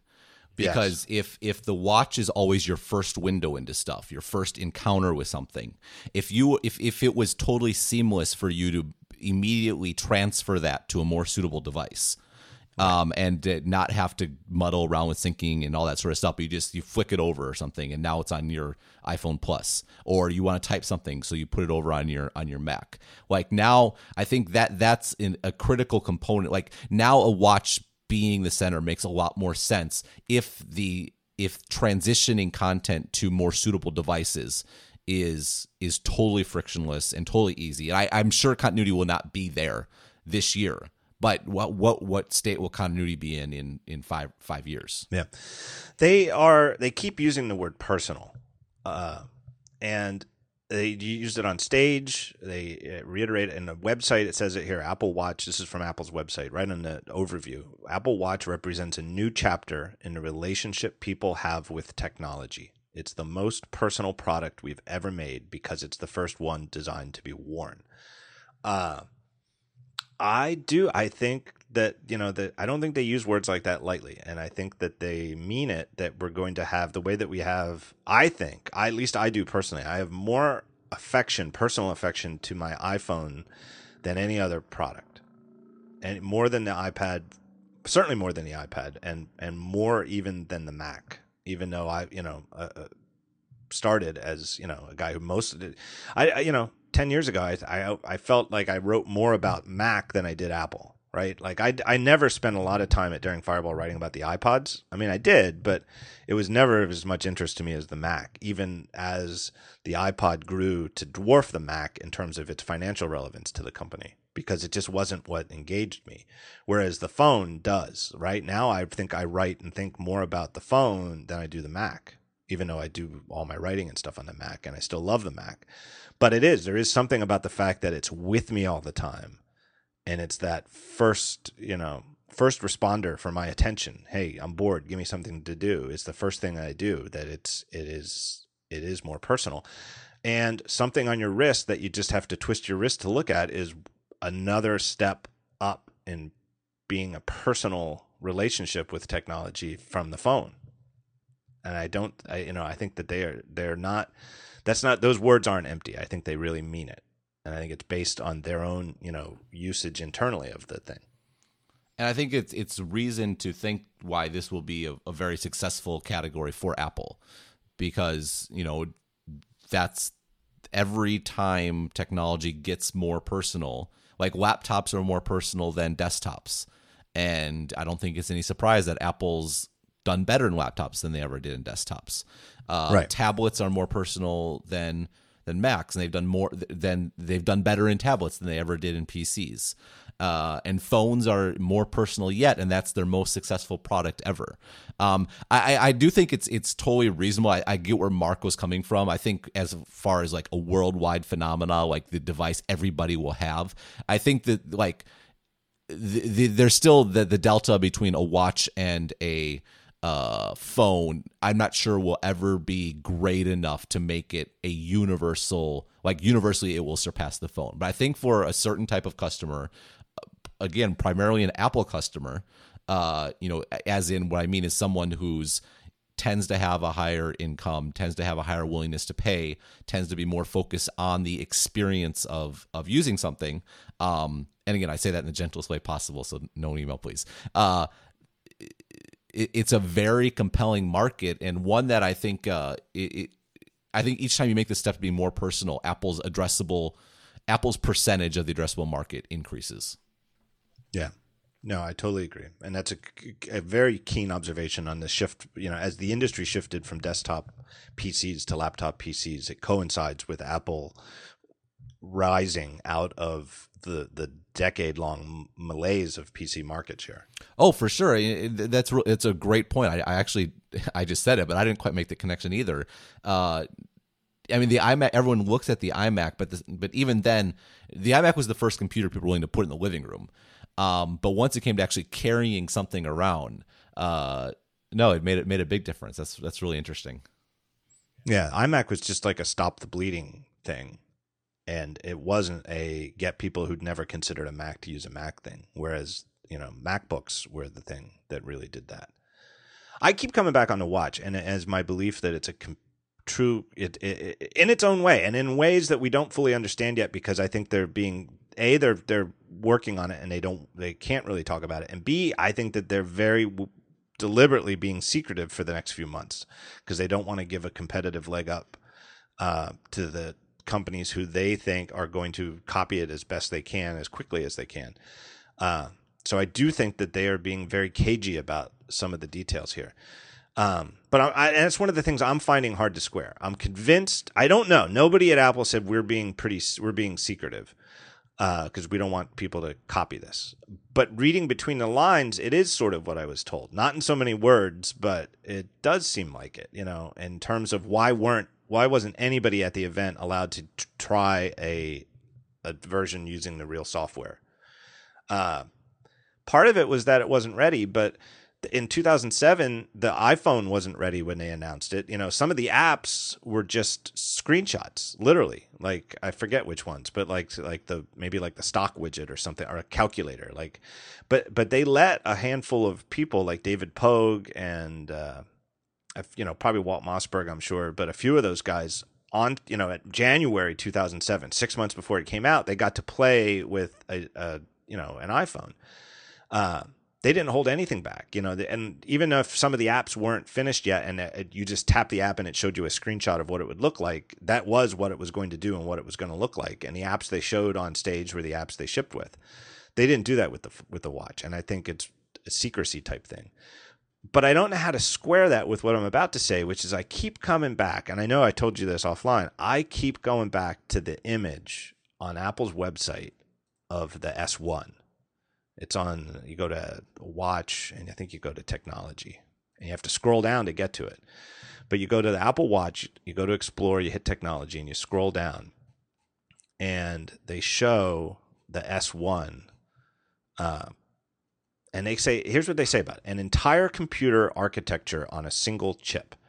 Massive constraints have a way of inspiring interesting creative solutions. A prime example is the custom-designed chip at the heart of Apple Watch. No traditional computer architecture could fit within such a confined space, so we found a way to integrate many subsystems into one remarkably compact module, which is then completely encapsulated in resin to protect the electronics from the elements' impact and wear. Configuring an entire computer system on a single chip is an industry first and represents a singular feat of engineering and miniaturization. They mentioned it in the event. They're promoting it here.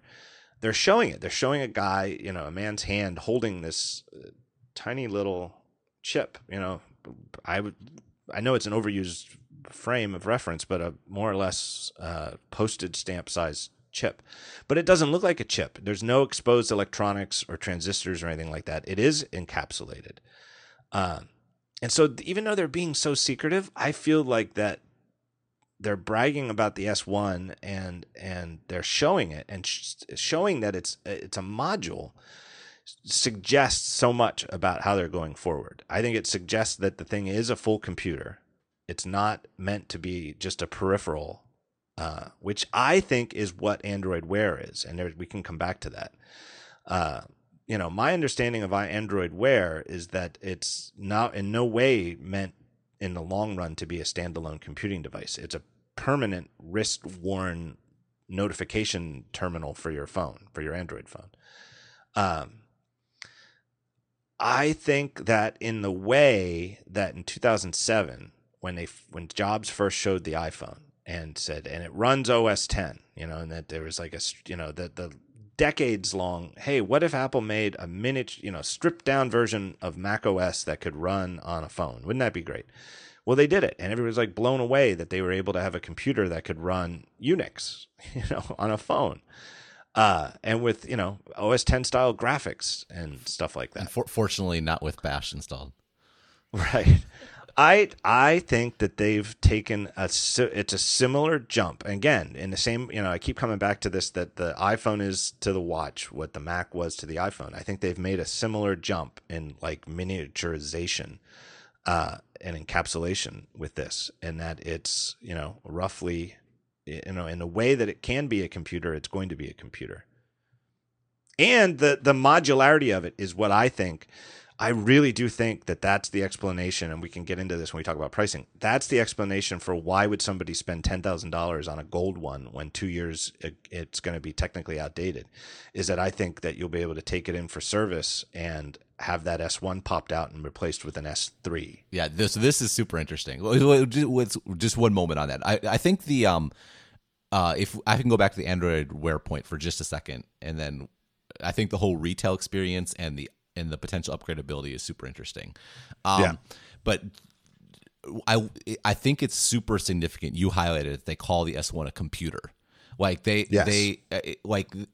is the fundamental point that has changed, where I've changed my thinking and is key, is that Apple makes computers. They don't make accessories. The iPod was the exception, and this is another computer, and it has to be looked at in that light. Yeah, they're not using a different language. When they call the A7 and A8, all the A line, they call them SoCs, systems on a chip, and it's a CPU and RAM and I don't know what else, in one, and it's more on a single chip than in the PC world than we ever saw or have seen. But it's not. You would never call it a full computer on a chip. Like, they're calling it a full computer on a chip, which to me makes it sound as though if you replaced it with a different one, you'd still have the same screen. It's almost like turning a watch into like a desktop PC, like where you could replace your PC and keep your monitor. Like, you can replace the computer in the watch and keep the gold case and the sapphire display and the crown and all of your bands that you bought, and you just get a new computer inside. I do want to just acknowledge that I think Android Wear under the covers could be standalone from a technical perspective. I just want, just so we don't get bad email, because I've actually been looking into this. But I think the design is always meant to be with a smartphone. So let's park that, because we're talking about the watch. But no, this is so interesting though, because this is the thing that people think shouldn't be possible, right? There's always something in issues that shouldn't be possible, right? And everyone thought that modularity was dead, right? With MacBooks now, you can't change anything on your own. The phone for sure. Remember when the phone came out and there was no external battery and people were going nuts about it? Like, oh my God, there's no external battery. And the thinking then was, you can never make something small enough if you have the constraint of making stuff modular and being able to be easily removed. But I thought about last time we talked, I thought, oh, wouldn't it be interesting if Apple came up and said, oh, it has no screen, right? That would be like, oh my God, just like the phone, oh, it has no keys. Maybe the oh my God moment here is, it is modular. It's a computer. It can be changed out. We've totally we've leapt so far ahead here that no, you can't do. I'm sure no individual could do it, but if you bring it into your Apple Watch shop, they'll be happy to do it for $500 or whatever. Yeah, and maybe it won't be offered on the Sport Edition. Maybe it's only something for the stainless steel and gold one, because let's say it costs $500 to upgrade.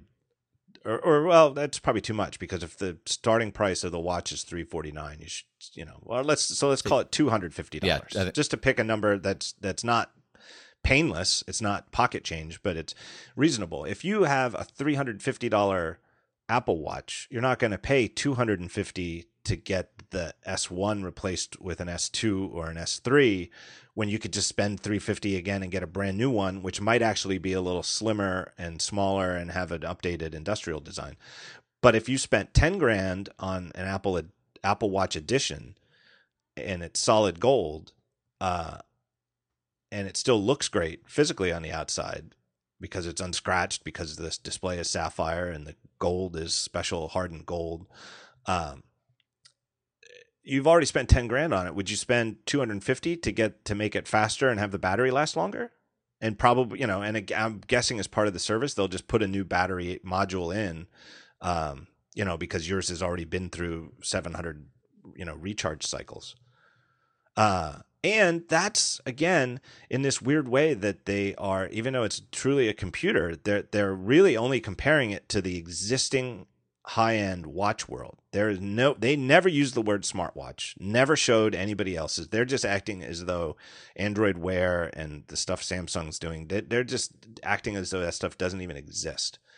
But in the real, high-end luxury watch world, when you buy a $10,000 watch or a $5,000 watch, you do get it serviced every few years, because as a mechanical device, it needs expert attention every couple of years just to keep it in perfect working order. It's expected, and it's not free. You don't get free service on your Rolex or Omega or whatever brand watch you have.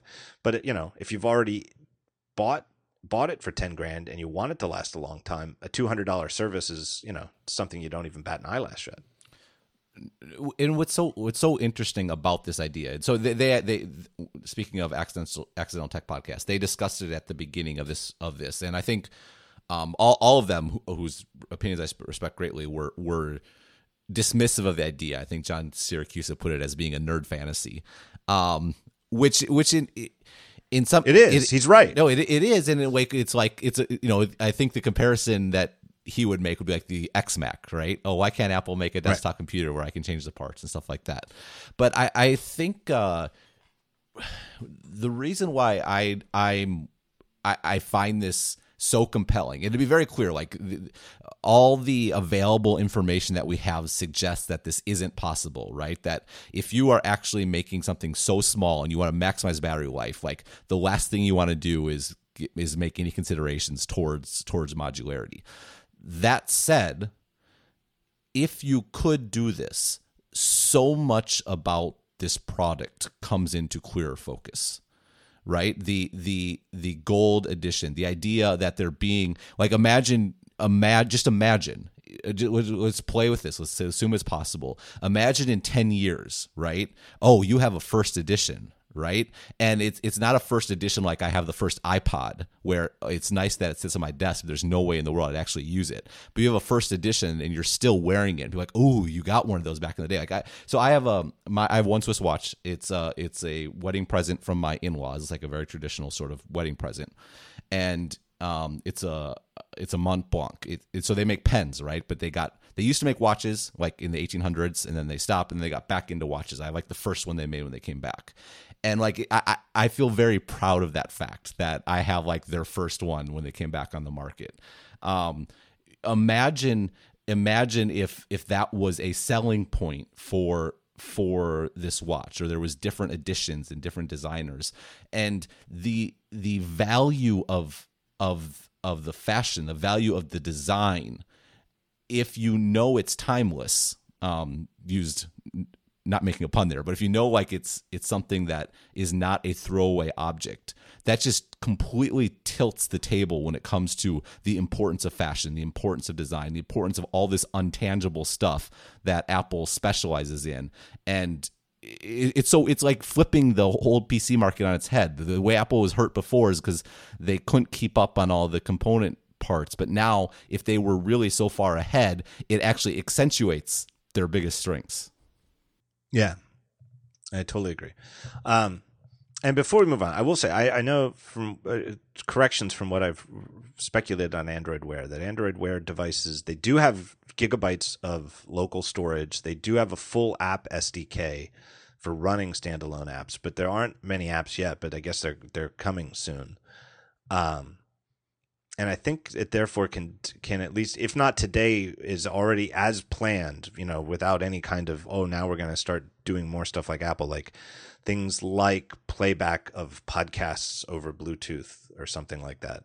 It seems like it's already planned for that. But it to me, though, I'm just guessing, though, that if you run any kind of like a benchmark or spec on an Android Wear device today versus the first Apple Watch that we see next year, I think we're going to be blown away by the difference in computing performance that they've put into the watch. No, and I think this is really this is key, because like, remember Steve Jobs said the iPhone is 5 years ahead of the competition, and Right. it turned out it actually was 5 years ahead of the competition. It was around 2012 that that Android really caught up. I mean, obviously, you and I certainly feel that from an experience standpoint, the iPhone is still ahead. From an app standpoint, I would say they are as far as quality of apps. But from a, Are they in the same ballpark? right, exactly. Right. And it took about 5 years. Yeah. and I think there's no, I think the S1 in part, like right now, it's arguable that Apple's greatest strength right now is chip design, which is pretty amazing, and the S1 is right in their wheelhouse. And this is actually, there's one other point that that I think is really interesting. It goes back to Bengate, actually. A lot of people are saying about the iPhone, they said it before even Bengate happened, like, why can't they make it just a little bit thicker and give us more battery life? And or back to the iMacs, why are the iMacs, why are they making them so thin, like it's sitting on your desk? And John Siracusa, who we love, our listeners all love, but maybe his all-time favorite article that he's written is something like "Don't Stop Thinking About Tomorrow" or something along those lines. And basically, he says that when we look back, it seems like there's these breaks, right, where we made these big leaps, like we leapt to the iPhone, all this sort of stuff. And he's like, but those leaps don't happen by chance. Like, they happen because there's just constant pushing, constant iteration, constantly figuring things out. And what I think is really compelling about the watch is the reason, if Apple's clearly done something very impressive from a technical perspective. If they've even done even more than seems possible and done this sort of modularity sort of approach, like, the reason they can pull this off is because they've been making phones so thin. It's because and what I mean by that is they've been pushing the envelope on things like thinness and on things like efficiency and on things like battery life. And all that pays off when they're capable of making something like the watch that is already way smaller than anything else on the market. We don't know the battery life, but I have to assume that Apple will they want to make sure it lasts a full day before they say anything. But that's the net result of all this stuff. That doesn't happen by accident. Right. And I think that it's tough for a lot of people in the tech world with that tech focused mentality to wrap their heads around this, because they've always thought, they still think of Apple as a company that doesn't value performance as a top priority. That they're a design company, and then Macs, you don't get a lot of bang for your buck performance wise with a Mac, which hasn't really been true for years. But put that aside, though, that people just underestimate that. I just don't think that they get their heads around this, about, like you said, like just how much Apple as a semiconductor company is leading the industry in terms of where they're interested, making things smaller and more efficient. I thought it was so telling that when AnandTech ran their initial benchmarks of the new iPhones, that in most of the benchmarks, the iPhone 5S is still top 5, sometimes third, just only behind the iPhone 6 and iPhone 6 Plus. A year later, in a very competitive industry, I mean, arguably the most competitive industry in all of tech, with everybody, clawing at each other. And considering that the other guys are the ones who more directly address the spec-driven market, and that they still don't have phones that compete with the iPhone 5S, or that surpass it at least. I think that's so super telling about how potentially remarkable the S1 could be. And who knows, maybe we're making fools of ourselves, and that the specs of the Apple Watch technically aren't going to be that remarkable compared to Apple Android Wear and other things. Who knows? Maybe we're completely wasting our time and fantasizing about this. But I can't help but think that they would not draw attention to it if it weren't something they were super proud of. In that way. Not just that, but this should be the gating factor on whether they should wait or not. Because to want something that is underpowered, that does not enable a platform, would be a mistake. Because if you start out with, and this is what I so clearly got wrong, and why I almost felt an urgency to correct myself, is if you start out with just the mental model that this is an accessory, like the iPod was an accessory, you're putting fundamental constraints on the product that will determine the product's trajectory in the long run, right? It's like Windows 8, right? Windows 8 couldn't fully break away from being a desktop keyboard, mouse, and driven sort of thing, and that has handicapped everything else. And that's an extreme example, but if you can't just flip a switch and say, "Oh, software developer, you designed an app for the watch assuming the phone would be there, but now it's not there." Like that's very hard to overcome, and that's going to be a challenge for Android Wear. Like Android Wear is very explicit right now. You have to have an accompanying smartphone app, right. But that's only possible if the S1 is actually a real computer. Like that's only possible, and so I presume it is. I think the modularity, if you can replace it, is definitely an open question. But man, it would be unbelievably compelling if it was replaced. Yeah, I guess it's two different issues. There's the first is just how much is this really a technically impressive computer? I think that's a sure thing. I'm going to eat my hat if it's not a blow away technical device at a computer engineering level. Is the idea that a year later or 2 years later you could take it into the Apple Store and get it replaced with an upgraded version, that might be just pure fantasy on my part. Even if the gold ones do cost $5,000, $6,000, $7,000, $10,000, even if they do, it really might be the case that okay, thanks for your $5,000, but 2 years from now you're going to need to spend another $5,000 to get a better one. It might be. I don't think that's out of hand, but I do think though it's way more compelling if it's not. Let me do the third sponsor, but remind me. Here's the topic that I want to come back to after this: is if it is modular in terms of being replaceable, would Apple tell us that in January, or would they wait a year before they say that? So think about that. And we'll come back to it. But right now, I want to thank our third and final sponsor of the show, another new sponsor. Really, really happy to have these guys here. It is Need, N-E-E-D. Need is a refined retailer and lifestyle magazine for men. Each month, Need curates and sells a limited quantity of exclusive products from the world's top men's brands. These are collections that are presented in the form of like a monthly editorial built around a certain theme, and they're shot with beautiful photography by local independent photographers. So stuff like clothing, you want to stay up to date, you want to look stylish, you want to stay up to date on men's fashion, these guys will help you. But it goes beyond that. It's not just clothing. They also sell coffee, they sell literature, furniture, and so forth. Just about anything you might be interested in, anything where design matters. Need has issues surrounding those things. Soon they're going to localize to certain cities around the world, the first of which is going to be London. So that'll be of keen interest to all of you guys who the listeners over in the UK. They just launched Need Volume 8 Assembly. That's the theme, and it features some of the best products for evenings with friends, hosting parties, that sort of thing. Assembly in terms of, assembling you and your friends and family together. They've got favorites like the Stuart Throw, Schwood sunglasses, and the classic Oxford watch, which is a really cool classic watch. Here's where you go to find out more. Their website is neededition.com. That's edition like the edition of a magazine. Neededition.com.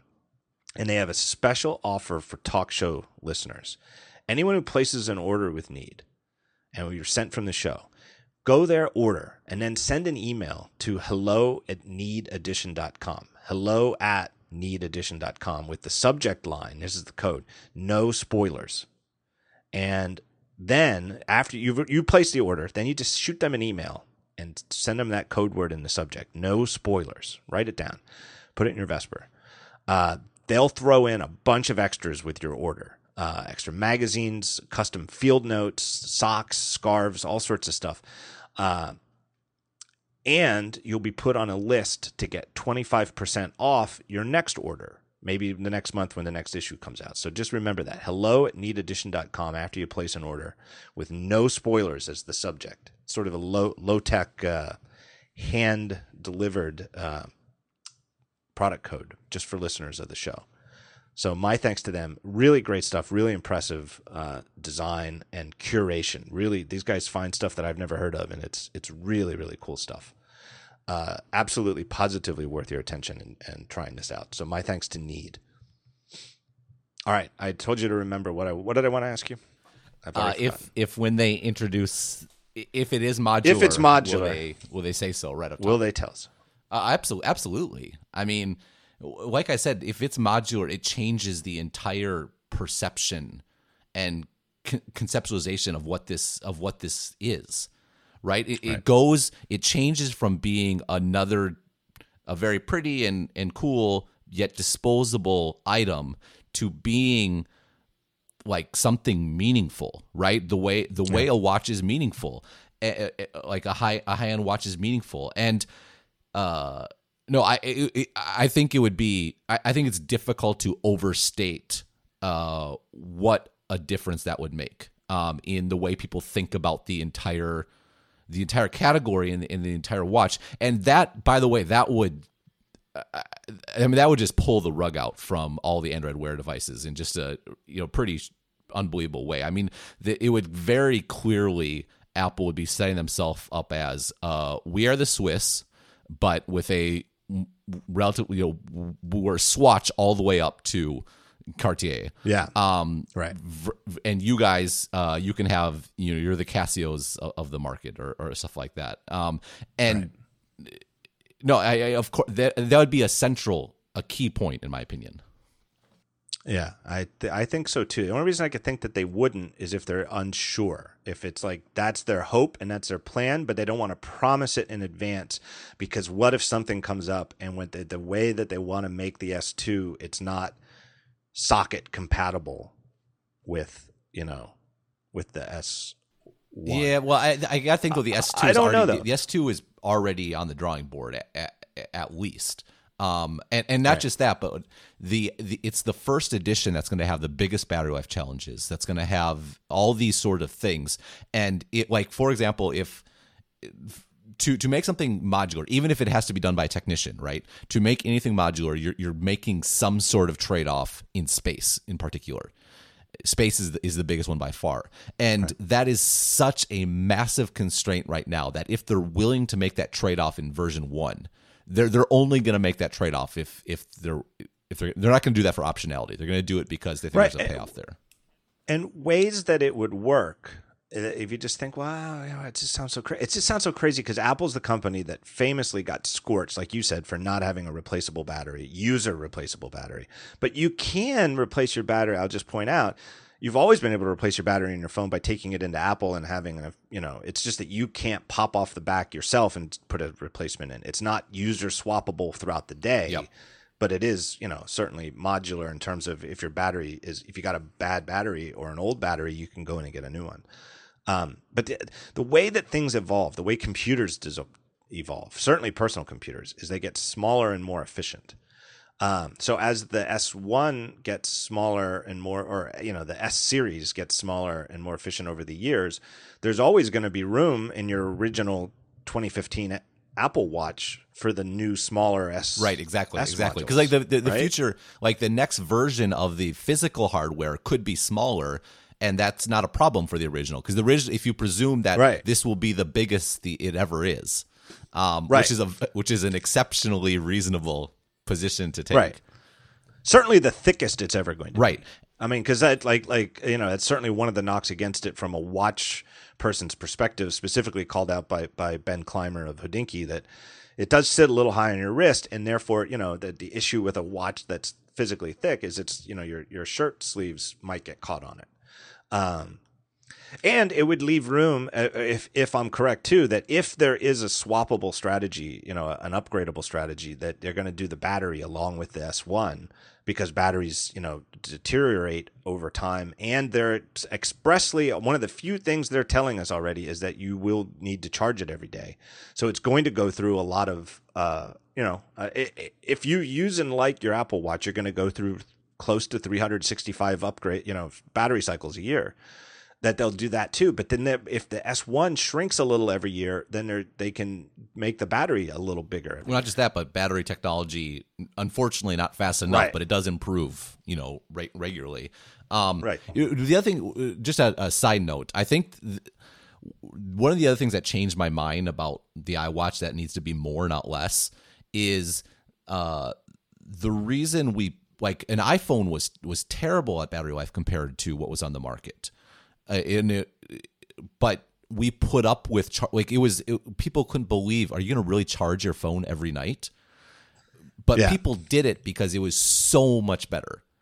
And I think that's another reason to presume that Apple wants the watch to do so much more, that it's so compelling that you will put up with charging. The way to overcome charging every night is to make a watch that lasts for 2 weeks, because that's impossible. The way to overcome it is to make it worth the trouble. Right. Of bringing an extra adapter and everything. Right. So what do you think the retail experience, I mean, especially if there's changing batteries or changing processors? Well, I think it starts, let's take another step back and hit on another topic from the ATP recently, which was, wait a minute, isn't this un-Apple-like? Like the Apple, and I think it was one of Marco's lines, but I've seen this all across the web, that the what we think of as the Apple way to do it is to make one Apple Watch the first year, and it would be compelling to everybody, men and women. It would be, let's just split the middle. Instead of 42 and 38 millimeter, let's call it 40 millimeter, appealing to men and women, possibly even one color and one type of band, and that's it. And then maybe over years maybe the product line would grow. And that is, and it would be, an aluminum and glass type thing that sells for $350, a price that all existing Apple customers can afford.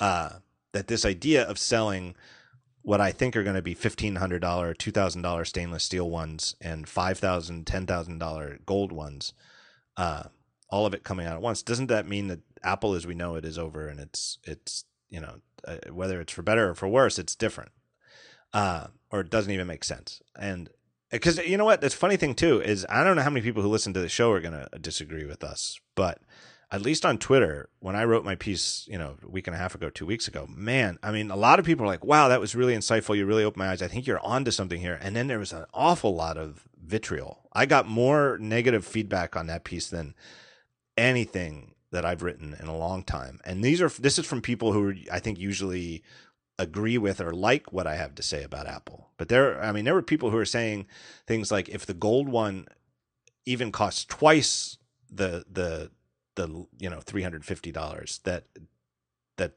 going to lose their shit.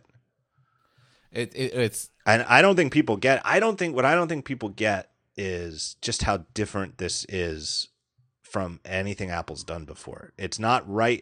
You're doing yourself a disservice if you're thinking about it in the context of how Apple has done things in the past. I completely agree. Like, what's interesting about it's funny. I mentioned that my critical of the watch piece was both very popular. It was widely shared, like hundreds and hundreds of tweets. My recent piece, the one that you linked, well, let's use that one as an example. Like, you've linked to several of my pieces in the past. Usually they are both, they get a lot of views, and they're also shared a lot on Twitter. My one this week has gotten a lot of views, but it's hardly gotten shared on Twitter at all.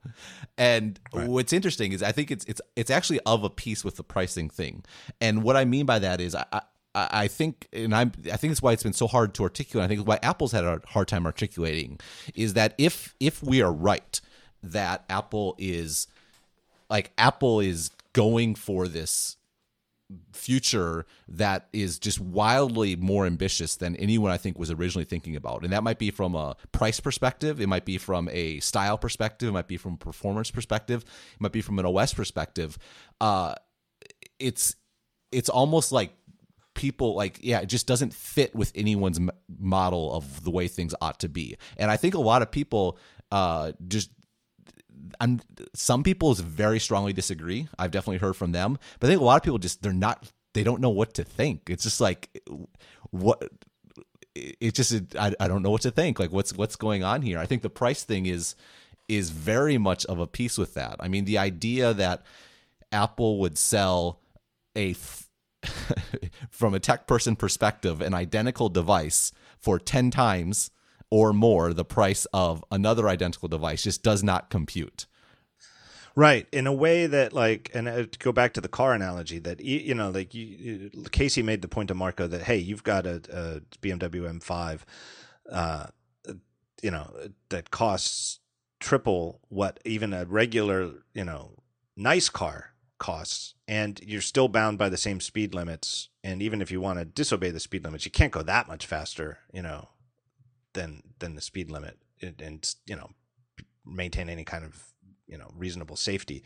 Marco, I believe, does not do any kind of recreational auto racing, which some people do. Some people do, go on test tracks and stuff like that. But it still is a better car technically than $30,000 Acura or something like that. It's, technically, engineering wise, it's a better car. Whereas the computer inside the Apple Watch Edition is, I believe, going to be the exact same computer in the Apple Watch Sport. Yep. No, and it goes back full circle because what Apple is selling now, and they've always sold this, but it's always been the frosting on the cake, right? But now, like, it is the cake. What they're selling is they're selling the intangibles. They're selling. There's like gold. The idea of gold being more valuable is a pure human construct, right? There's nothing like gold doesn't really have any innate applications that the reason gold is more valuable is because we as a human race have decided that gold is more valuable. Like its value is almost completely intangible. Right. When you're in a museum and you see like very old, like a sword or a weapon that's made or crafted partly out of gold, it's certainly not because gold made for a stronger sword. It made a weaker sword. Yeah. Right. It's almost it's a showpiece. It's effectively useless in real combat. But it's it signifies something else entirely. And this is I feel like this in particular, and you nailed it by saying it's going to be culture shock. This is just completely anathema to the traditional tech mindset and the geek mindset that I think is very focused on efficiency. That's very in efficiency in all means, not just efficiency in computing, but efficiency in using money, efficiency in how you live your life. Like I want to have a hack where I can get this experience for a tenth of the price than I should otherwise, or something along those lines.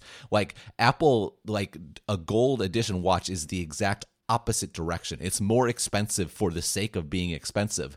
And I don't mean that people have made the analogy to the I Am Rich app.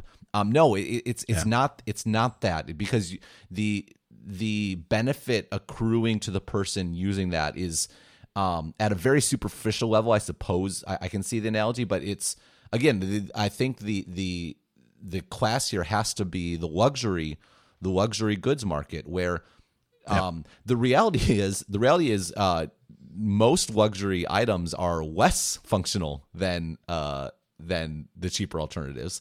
But and famously in the watch world, a quartz watch, a $20 quartz Timex keeps better time than a $20,000. Oh yeah, I mean my watch is terrible. Like it's always off. But just because it's not tangible doesn't mean it's not real. And what I mean, and it's not real in a like marketing artificial sense. Like it's people actually care about this, and they've cared about it for thousands, millions of years. Like there isn't a fluke that people value that people value my. So I'm being very expressive right now. My wife just looked in the window because I look out on the porch, and I just totally lost my train of thought. It's very people care about this stuff in a very real way. They've cared about it for millions of years. It's not a fluke, and what Apple's tapping into is a real thing. I think, and I'm trying to think about the other I's and T's I want to cross here. One of the things I want to talk about, and just sort of pure tangent, but Wi-Fi. The Apple Watch does have some sort of Wi-Fi, but Apple calls it that it has Wi-Fi and Bluetooth. I'm not quoting here, but it's to stay in touch with your iPhone. So I think what they're saying, and I asked and could not get an actual straight answer, but the insinuation was that it's like the back channel Wi-Fi, or whatever you want to call it, ad hoc Wi-Fi, where it uses Wi-Fi like the way that you can do things now, like pairing a keyboard with, your Apple TV and stuff, that you can do these things without getting it on the network first, or the way AirDrop works, right? That you can AirDrop things to people over Wi-Fi without being on the same Wi-Fi network. Right. The negotiation happens over Bluetooth, but then it uses Wi-Fi.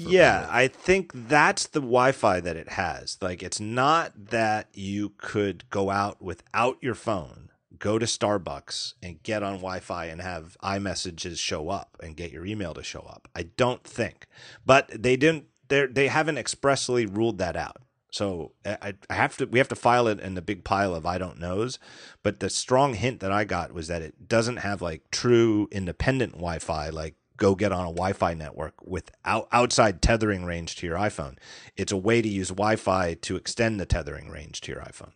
Yeah, I believe. Which makes sense. I mean, if that sounds really like a user interface disaster to have to like join random Wi-Fi networks, and if like it's almost like simpler to just say it works with your iPhone, and then once you can do it all, right? It's like resolution independence, right?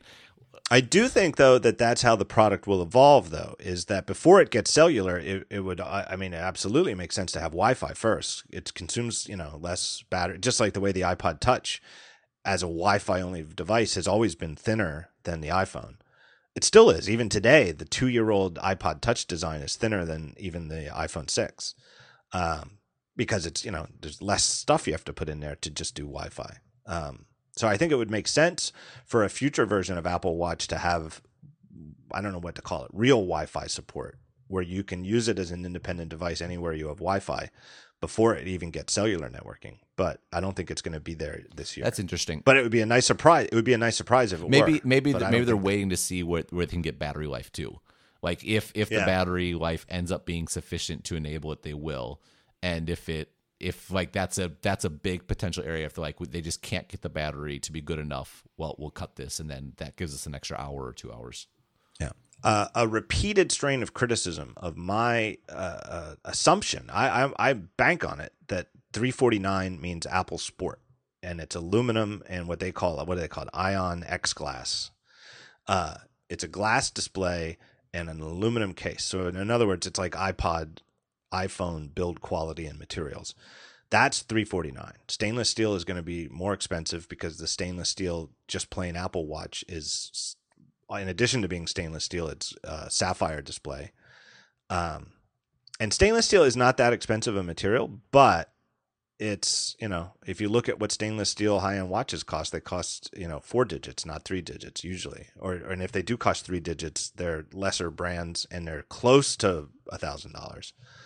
And the gold one, I'm telling you, is going to be a lot of money. But a lot of people said, well, no. Apple Watch is the one that just is called Apple Watch. That's the one that's got to be $349 because it's just called Apple Watch. Apple Sport must be a little bit more expensive or something, like it's optimized for working out or something like that. And it's made of aluminum to be lighter weight. And that only the gold one's going to be more expensive. And that if you look at the way they put them on the page, they put Apple Watch first, then Apple Sport or Apple Watch Sport, and then Apple Watch Edition. What sense would it make to arrange them like that?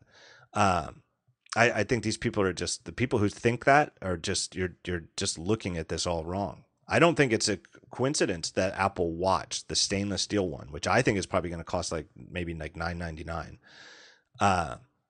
I don't think it's a coincidence that it's first. I think Apple might honestly think it might be the best-selling one, that the low-end one may not be the best-selling, in the same way that the iPhone 5C did not outsell the 5S last year. Yeah, that's a great analogy to the S and C, and I think the which one sells more will come back to the modularity question. I know that would certainly change the product that I would buy. But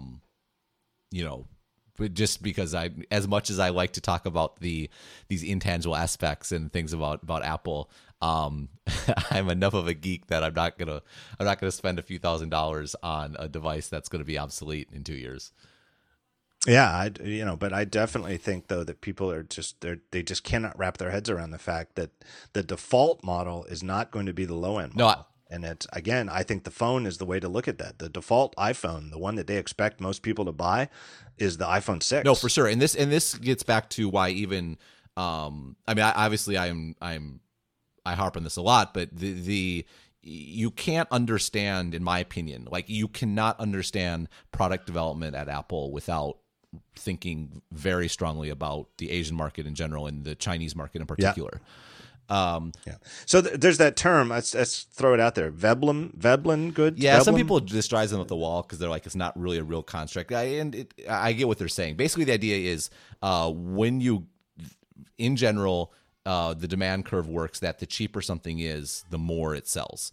And I think in general that's true for everything, right? If an iPhone were cheaper, it would sell more. But the idea of a Veblen good is that it's a product for which the more expensive it is, the more desirable it becomes. And this idea certainly this is the case for some luxury goods. I mean, I think where the confusion is, it doesn't necessarily mean they sell more, right? A Hermes bag they sell fewer bags than Louis Vuitton, but they are way more desirable and they're way more a signifier and of status. And they wouldn't be as desirable if they were priced exactly the same as a Louis Vuitton. Right. They would not become more popular. Yep. And so there are brands. I think Coach is something like this, where they've vastly increased their sales. They've made a lot of money. Like Coach has the whole like Coach retail or what's the word? Outlet, Coach outlet, and it's a different design. Like all the designs are different than actual Coach stores, but they actually make most of their money there, and they sell way more. There's lines out there, of building all the time. But it has absolutely, at least in my estimation, my observation, and again, this is where I was grumpy my wife distracted me before, but this is where I owe her a lot. It's changed what Coach means as a brand.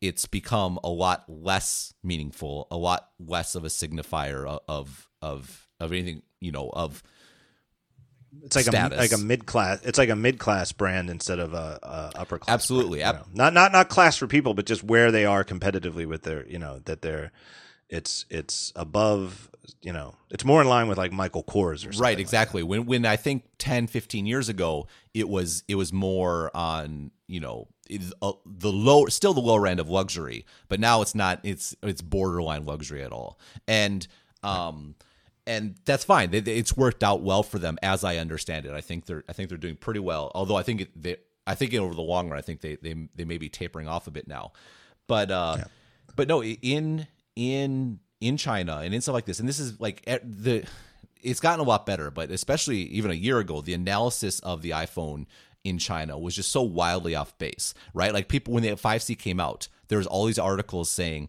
"Oh, a 5C is equivalent to the average monthly wage in China." That's a completely meaningless statistic. It means absolutely nothing because there's so much inequality, right? There's so many people that, by definition, there's a lot of people that make way more than the average monthly salary, and the iPhone is selling to those people, and not just that, but in that culture, and it's the same thing here in Taiwan, which is obviously, it's Chinese, but in I think a lot of Chinese influenced cultures, the idea of displaying wealth is much more socially acceptable than it is in the West, right? To like Mark, go back to ATP, like we owe them for this episode, but Marco talked about how he would judge someone that walked in with a gold phone, and James on the podcast with me said the same thing. It's the exact. Yeah, Marco's example was, do you think that next year at WWDC that we'll go out for beers at House of Shields or something, and is anybody in our indie crowd going to be wearing a gold Apple Watch? And he said, I'd be embarrassed if I had one. Right, exactly. And which is it's totally a reasonable thing to say, and I know exactly what he's talking about. But I think he's wrong. I think there will be people wearing them. But I also think, though, that it would be something that it might carry a twinge of embarrassment in some contexts, whereas you're saying, like in Asia, it would not. That there is, can't put it better than you did. That it's different. I wouldn't be surprised if we see. Again, Apple probably wouldn't break this down, but maybe they would. But like an incredible disparity in the breakdown of like almost like an inversion. Just totally different chart of how many of which model are selling Apple Watch, being off the charts different in Asia than in the West. Yeah, for sure. Well, I would imagine just the color of iPhones, right? It is almost impossible to see an iPhone 5C or 5S here in Taiwan that's not gold. Like if you see 10 iPhone 5Ss, 9 of them are gold. And that's truly cosmetic because it's not gold. It's gold colored, right? aluminum, but that's and again, so that I guess it's not a perfect signifier, but the idea of like gold, especially, is very meaningful. It's a very like there's all this stuff about. It's weird, like the relationships of with the Chinese with money is very, very different than the West. Like in the West, especially in America, there's this kind of Puritanesque like you ought to be humble and hide your wealth and things like that. Not at all the case here. Like money and the idea of money is everywhere. Gifts are money. Like the idea of giving presents is different. You give money. When you go to a wedding, for example, you bring an envelope, you give it to them. They pull out they have someone sitting at the door. They pull out the money, they count it, and they write it down. So there's a list of how much everyone made, and it's like they just do it right there. Like it's not weird, right? You have Chinese New Year and you eat these dumplings that are meant to look like money, like old kind of money. So the idea is so you can make more money in the next year. Like I know it sounds totally bizarre to people in the West to have this like fixation with money, but it's not weird here. It's just like it is the way it is. And the iPhone absolutely fits into this, where people absolutely, without a question, cannot be disputed, will buy an iPhone simply because it's the most expensive and it shows that you can afford an iPhone. And without a doubt, the gold watch will fit in here, even if it is disposable, even if it can't be replaced. People will buy a $5,000 gold watch because it's a gold watch, and even more so, it's on your wrist all the time. People will see it all the time, and that's okay. Like, and it's not frowned upon by any means. It's something everyone aspires to. Right. There's in broad strokes, two types of people who buy an expensive watch. There's a type of person who buys one and selects one, probably a Rolex, because Rolex is by far the preeminent brand, and selects not just any Rolex, but one that is gaudy, maybe diamonds around the bezel or something like that, because they want people to see that they're wearing a diamond bezel Rolex. And then there's the type who might spend even more, like $85,000 on a watch. I just saw one on Hodinkee that was $85,000, but that it's like a watch guy's watch, and no typical person would even notice that it's anything except other watch people.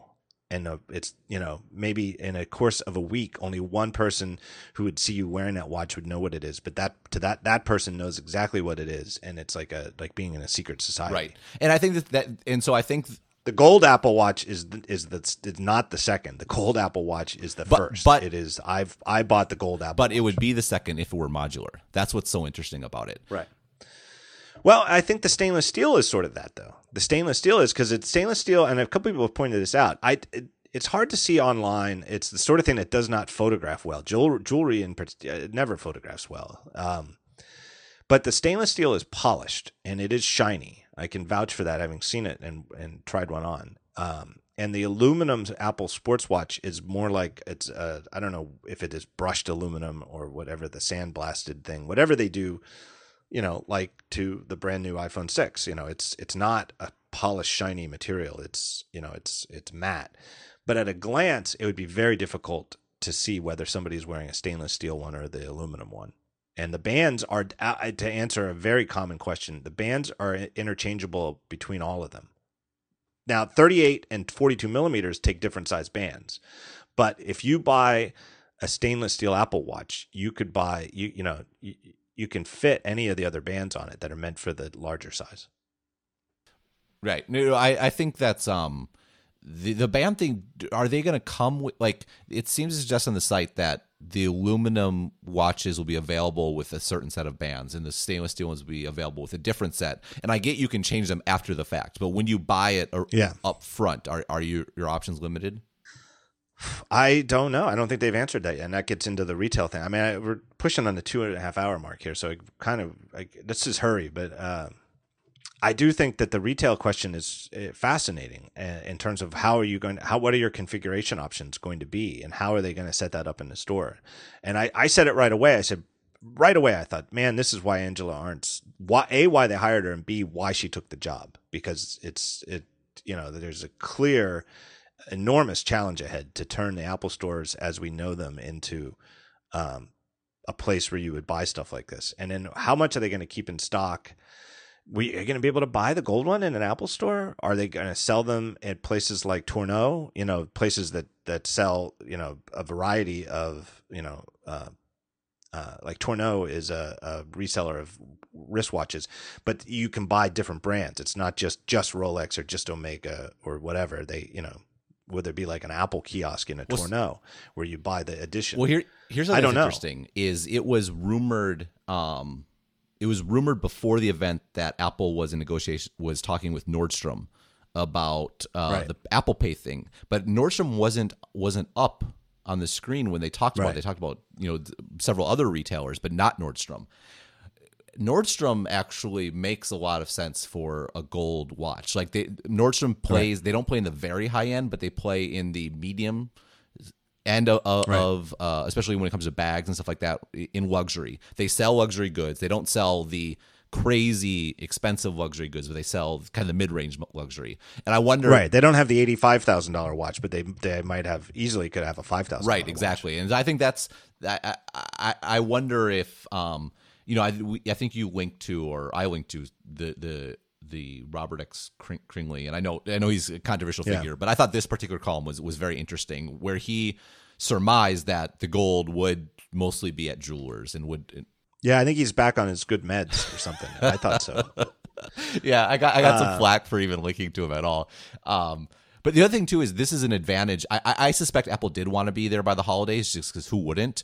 But I think this is an advantage to being in the spring, where you can't really rework the stores in the run-up to the holidays, right? It's just a madhouse in there. Whereas in the spring, there's a lot more latitude to move stuff around. I don't even think they came close. At whatever point where they thought maybe they would launch in time for holiday 2014, that was a long time ago, maybe even a year ago. I would be shocked if even at the beginning of this year there was any hope that they would do it.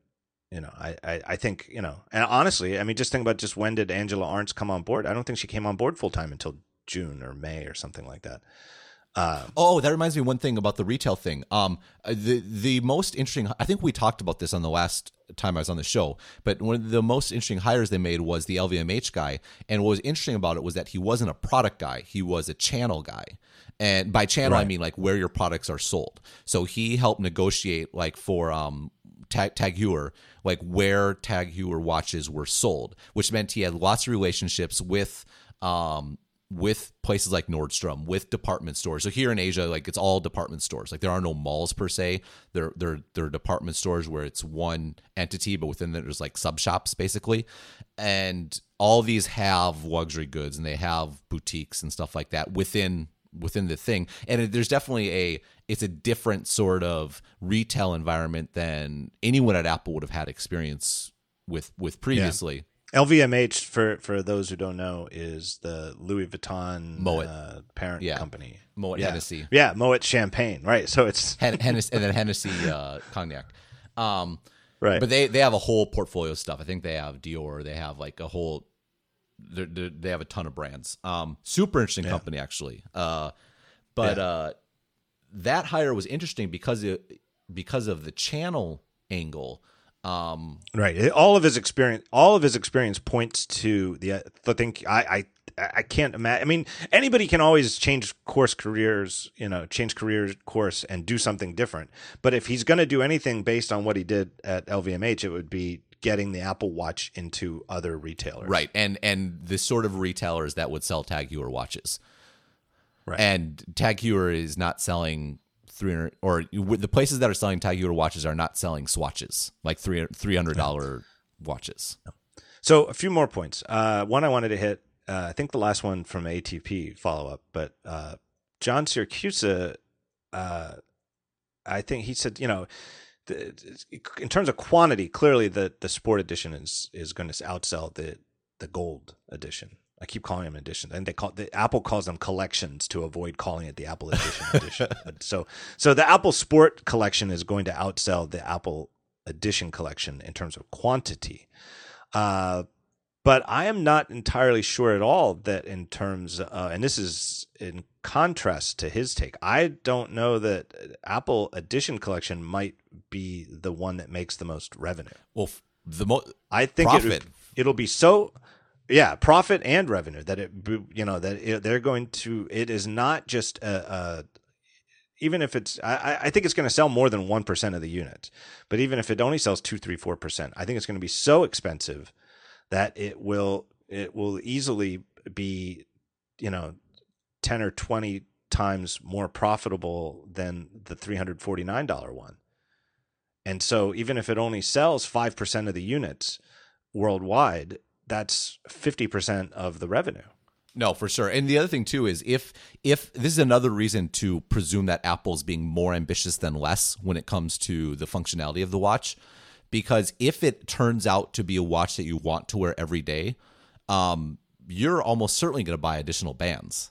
Right. And right. Some of those bands are not going to be cheap. And especially if you're buying a gold edition and you actually use it and it becomes a regular part of your life. You're going to want to have different bands to make it fit in different occasions. And what's so Apple about this, and you nailed this in a wink yesterday, about you linked to an article where I think Amir Freddy said they don't want to cannibalize phones. No, not only is it right. Not only is it key to Apple's longevity and success that they are willing to cannibalize their own products. What's so brilliant about Apple is they have always cannibalized their products with more profitable products, and right. an iPad has better margins than a Mac. An iPhone not only has better margins than an iPod, it's also way more expensive. So they're getting more on the top and bottom line. Like, if you're going to cannibalize your products, wouldn't it be great if you could do it with an even more expensive object? And if you're talking about having a watch that is the center of your existence in 5-6 years from now, and oh, by the way, you paid $2,000 or $5,000 for it, plus a bunch of like $500 accessories. Apple's pretty okay with you using your iPhone just a little bit less than you did before. Yeah, one of the things that in terms, like you said, how customizable is it going to be when you buy it? I presume if you order it online, it's going to be completely customizable. You get whatever band, whichever one you want. I don't know. But if you go in and they only have a couple of presets set up that you've picked from these to start with, and if you want to buy a second band, buy a second band. One of the things that's interesting to me, and I don't know how it's going to work out, is have you noticed this, that the side of the digital crown, like the part, if you were going to press it in, the digital crown, is colored to match the band. Like when I saw one, like the smaller size with the red, like a rich maroon band, the button wasn't black; it was maroon. It matched the band. Right, but only not on all the editions. So Sport, for example, they're all the same. I think that's on the edition. It's on the edition. So that says to me that they're going to be that they're going to be matched. Yeah, sold as a unit with a band, and you can buy another band, but then like if you buy like a white band, you're still going to have the red button on the side. Who knows? But I did think that was interesting, and it jumped out at me, and I don't know. Yeah, I'm looking through the but site I now. It's definitely only the edition that has different color buttons. The stainless steel is all black, and Always the black. sport is always just aluminum. So that's another kind of signifier of which one you bought. Right. I did notice I saw Johnny Ive at the event, and he was wearing the edition, but he had it on a sport band. I couldn't tell. I saw him on stage, and I also saw him walking by. I saw Tim Cook walking by. He was either wearing the stainless steel one or the sport one. Again, like I said, at a glance, and while he's walking into motion, it was too hard to see how shiny it was. But he also was wearing the sport band, which I thought was kind of interesting that they both wore the sport band, even with the one that I think is going to be multiple thousands of dollars. That is interesting. I mean, you think that they would have at least a prototype in the lab that they could wear, even if they weren't, widely available. Right. Well, no, they had the bands, there for us in the press to try. We could try on all the bands, but the ones that they're wearing is like their actual daily use as they test the things. At least at the event, they wore the everyman's watch, the band. All right, last question I have on the watch, and I think this is one I haven't seen anybody talk about, but I thought it's pretty interesting. Where do you think they're going to assemble them? Yeah, I've gotten this question too. I think it depends on the mod. I want to say I don't know. It's because especially if it's Apple modular. Watch Sport, I believe, will be assembled in China at Foxconn or similar type place. I don't know that you can sell a $10,000 watch that is assembled in China. I think in the same way that when in my article I said like one reason I think they called it Apple Watch instead of iWatch is iWatch sounds like a cutesy thing that costs $350. Does not sound like a piece of jewelry you spend $10,000 on. Assembled in China does not compute to me for a $5,000, $10,000 product. And it's a big. And for all their comparisons to the watch world, that's a big deal where watches are made. Swiss made is the gold standard for, it's just like a sign of quality. It's a badge of quality. It's a badge of honor for the whole country in Switzerland. And they've certainly obviously been making efforts in this regard, and especially if they're, how many pieces? The more that, especially with this chip, right? Because a lot of the manual labor, when it comes to building a computer, is still like on the motherboard, and it's still like a lot of it's like is done by hand because it requires very precise, sort of implementation. And there's been report. You just do a search on Google about like tour of a motherboard factory. I think Anantech has done some of these before.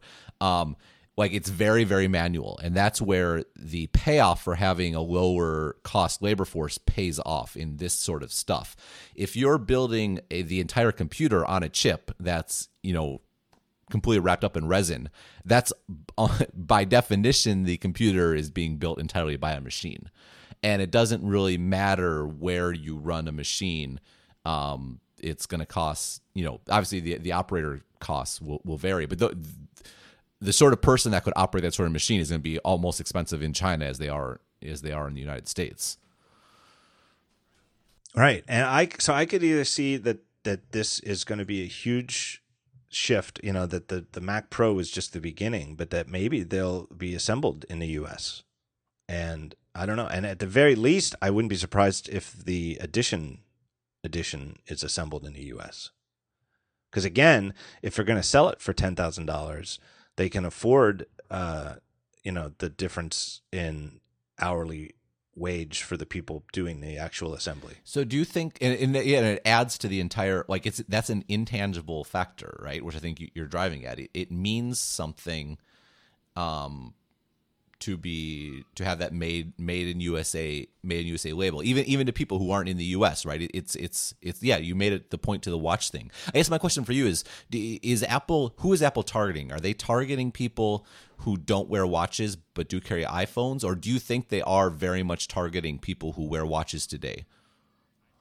I think that they are. I don't think they would have I think it's both, though. I think that they see it as an opportunity. They see people who don't wear watches as I think it's both. It's, hey, if you don't wear a watch today, your wrist is already open. So we don't have to convince you to switch watches. We just have to convince you to buy one. Your wrist is already there waiting for it. And I think they're absolutely courting people who already wear watches. I don't think there's any other explanation for the time they spent in the event talking about the iWatch's accuracy, which was baffling to me at first, because of course it's accurate. All computers with a clock are incredibly accurate compared to, mechanical watches. My iPhone doesn't lose time. I mean, this stuff about 50 millisecond precision is a little crazy, but I think it's somehow trying to set it up as a watch guy's watch. Yeah, but I mean, a watch guy doesn't have a watch because it's accurate. That I'm still confused. I know. By that. I don't know. I'm still not sure who that was for. Well, I think they were trying to land the idea that this is a watch. There is a reason to buy it. The reason to buy it is because it's a watch. Now that I think about it, it wasn't actually. I guess it wasn't for watch people. It was for the lay person's expectation for what a watch person would care exactly. about. They weren't actually speaking directly to watch people. They were talking to the writers in the audience who don't know the watch world, but their imagination of it is that it's, of course, time accuracy is important. No, I think to me, I really think the most this question of modularity is absolutely is unbelievably fascinating, and I think will completely change, if it's true, would completely change the entire expectation and idea of what this watch is. Because if it's not modular, if it's just a consumer electronics device, disposable consumer electronics device, I don't think they are really targeting watch people, because the watch people don't buy watches. They buy watches for very specific reasons that would not be addressed by an Apple Watch. And in this case, the edition version, the gold version, really is just all about skimming off money from people who are willing to throw it at Apple in Asia. And which is, I guess it's fine. That's fine. It's a fine reason to do that. It's kind of a unsatisfying response. On the other hand, if it is modular and when you buy an edition, you're buying something that Apple is saying will be good for at least 10 years, or maybe ideally a lifetime. Now you actually are very much targeting you're targeting people who value watches for their because you're targeting watch guys, and I think it's about cutting off future watch guys from becoming watch guys, and women, watch people, that it's, for young people who've never worn one, and as they get more money and they become more successful and they can afford more expensive things, that they're not even going to consider a traditional watch because they can go this route, and they've already gotten in the habit of wearing one from the sport edition they bought when they were, in the $350. Well, not just that, but the other reason I completely agree. Another thing that just occurs to me is a reason why Apple might want to do the modular thing is, just speaking for myself, if it's a throwaway, I'll buy the Sport. If it's modular, I'll buy the stainless steel. It's pretty obvious, and I suspect that thinking, it's not just that they'll appeal to watch guys, but I think their ability to lever people up to a higher margin product will be drastically enhanced if they were able to pull that off. And it would explain why that's the mid-price tier is the one that's being established as the regular tier. No, totally. The one that just has the plain name. This removes all these. I think this makes all these questions that people are objecting to with the watch, the why, much less objectionable, because now it's not just that Apple is selling a a throwaway device. Like, because the question of why would you spend money on this is very much tied into the question of why would I spend money on a product that is going to be worthless in 2 years? That question changes very fundamentally if you know you're buying something that has longevity. Like the sort of thing, like it tells time and just has a disposable component. Right. It's enough to just be a watch then if you know it lasts a long time. It's enough to just be a health tracker when you know it lasts a long time. I don't understand. I'm not fully aware of the laws surrounding how and when things need to be said where they're made. It's my understanding though that like you have to like things that are made in China have to say made in China to be sold in the U.S. and around the world. It's not, Apple doesn't necessarily choose to print designed by Apple in California, assembled in China on all its devices. Like there's a legal obligation there. The Apple Watch that they've shown has no printed indication of where they're made. There's nothing. And if you look at the case back where they have all this nice type stamped into it, doesn't say that. Most watches say it on the dial. At the bottom of the dial, it'll say made in Japan or Swiss made, Japanese movement.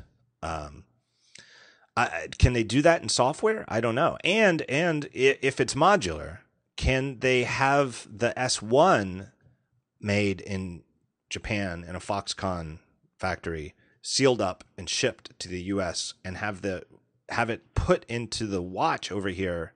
What does that mean? Does that, if how much of it, if the whole S1 was manufactured in China, can they still say that the watch is assembled in the US because the sapphire and the band and the battery and everything was snapped into place by someone in yes, the answer is yes. The iPhone says made in China, but actually the value of the iPhone, Taiwan and Korea especially, make way more money off of every iPhone than China does. The made in China applies to just the final assembly. And so they could assemble, and I'm sure it would be the case. Like, Taiwan is like, even more so today, like, is very much tied up in the iPhone. Oh, tons of the components are made here. I'm sure it would be a similar thing with the watch, but all that matters is the final assembly. I really do think that at least the edition, and I think maybe even the stainless, will be assembled in the U.S. And that's something that they could add later, because they have the printing on the back. I would imagine that they would put it there if they did, but there's no reason for them to have it now because it's not for sale on the prototypes, right? Not for sale. But I just don't see how you can sell a high-end watch that's made in China. And I know that sort of thinking kind of did in the Swiss industry in the 70s, like when they had their dark ages, when quartz watches first became a thing. One of the reasons they wrote them off was that they were all made in Japan. And they're like, nobody's going to buy a watch from Japan. Japan means crap. It was, the watch industry ran into the same Japanese buzzsaw that the automotive industry did. Nobody's going to buy Japanese cars. Japanese stuff is junk. And, there's that thinking that made in China is sort of a badge of, well, not a shame, but it's not a badge of honor. It doesn't stand for quality. Made in China just means, well, everything's made in China. Made in the USA means something. Right. And the thing is that the difference with the watch industry in the 70s was there was no, like, it was all Switzerland. So this was completely new. Whereas Apple would be entering an environment now where the expectation of there being a low end is already there. And so whereas the watch, like the Swiss industry had to deal with, basically there was a big watch market, they owned it all, and suddenly this whole, and like we've talked about before, like the consumer market, it's bifurcated between the high end and the low end. The low end cares only about price, and suddenly there was a new option for price at the low end, and they just couldn't respond. Apple, that's not going to be a surprise for Apple. They're going to be there. Everyone knows that that's the case, and those products are already on the market. There's already the Wear devices there. I'm not sure if that made sense, but it made sense in my head. Well, that's a good point I made to wrap this up. This is possibly record-breaking in length, but there's so much to talk about. Can't even imagine that. I thought last week maybe I'd get to the watch with Renee. Ben Thompson, thank you so much for being here. Everybody can read Ben on a daily basis, effectively at your website, Stratechery. Statechery. Yeah, so I have post a couple free articles a week, and then I have the for pay daily update. And it's well worth it. It is great stuff. You've been killing it all year. You're a perfect example, too, of that thing I linked to earlier this week of the best way to be right all the time, or most of the time, is to be willing to change your mind. You change your mind on a watch in the course of 2 weeks. You know? It's true. I have too. But I mean that as it's a high compliment because it's it's human nature not to. We want to be right at the first time, and it's more important to just keep thinking. Well, it's not. I mean, we both might be wrong too. I think that's what's so. Yeah. It's almost like I've already written 4 things about it, and I feel like I could. I'm always worried about people being bored, but that's what's so. We haven't had something of the iPad, kind of, but I feel this is what makes this more compelling than the iPad for me is that it's smaller, and to me, I think that's important. Like, it makes it a potentially more meaningful device because portability will always be a key constraint, and it's just so fascinating. Yeah. Yeah, the iPad was not like a wow, I can't believe they could make this device. Right, exactly. And whereas I think the watch is going to. Right, and what that means. And people criticize the Apple not being a why, but if you think about it, there's 2 alternatives. One is that they don't know. 2 is that their thinking is so far ahead of where our expectations are that we just we can't catch up. And what's fascinating is 1, it could go either way, which makes it really interesting. But 2, if they are so far ahead, there's so much greenfield to even imagine what might be possible and what might be coming. And no, I haven't been this I don't want to say obsessed, but just constantly turning over in my head what a product could be in a very long time. Yep. Exciting stuff to come. All right, let me thank my 3 sponsors. Great sponsors this week. We got UBar from brawlersoftware.com, BRAWER software.com, Taskbar dock replacement for the Mac, Fracture at fractureme.com, get your pictures printed on glass, and third sponsor was Need at neededition.com. There's that word edition again. Men's magazine, great curated clothes, coffee, gadgets, stuff like that. My thanks to them. Ben, thanks. Thank you. I'm hitting stop.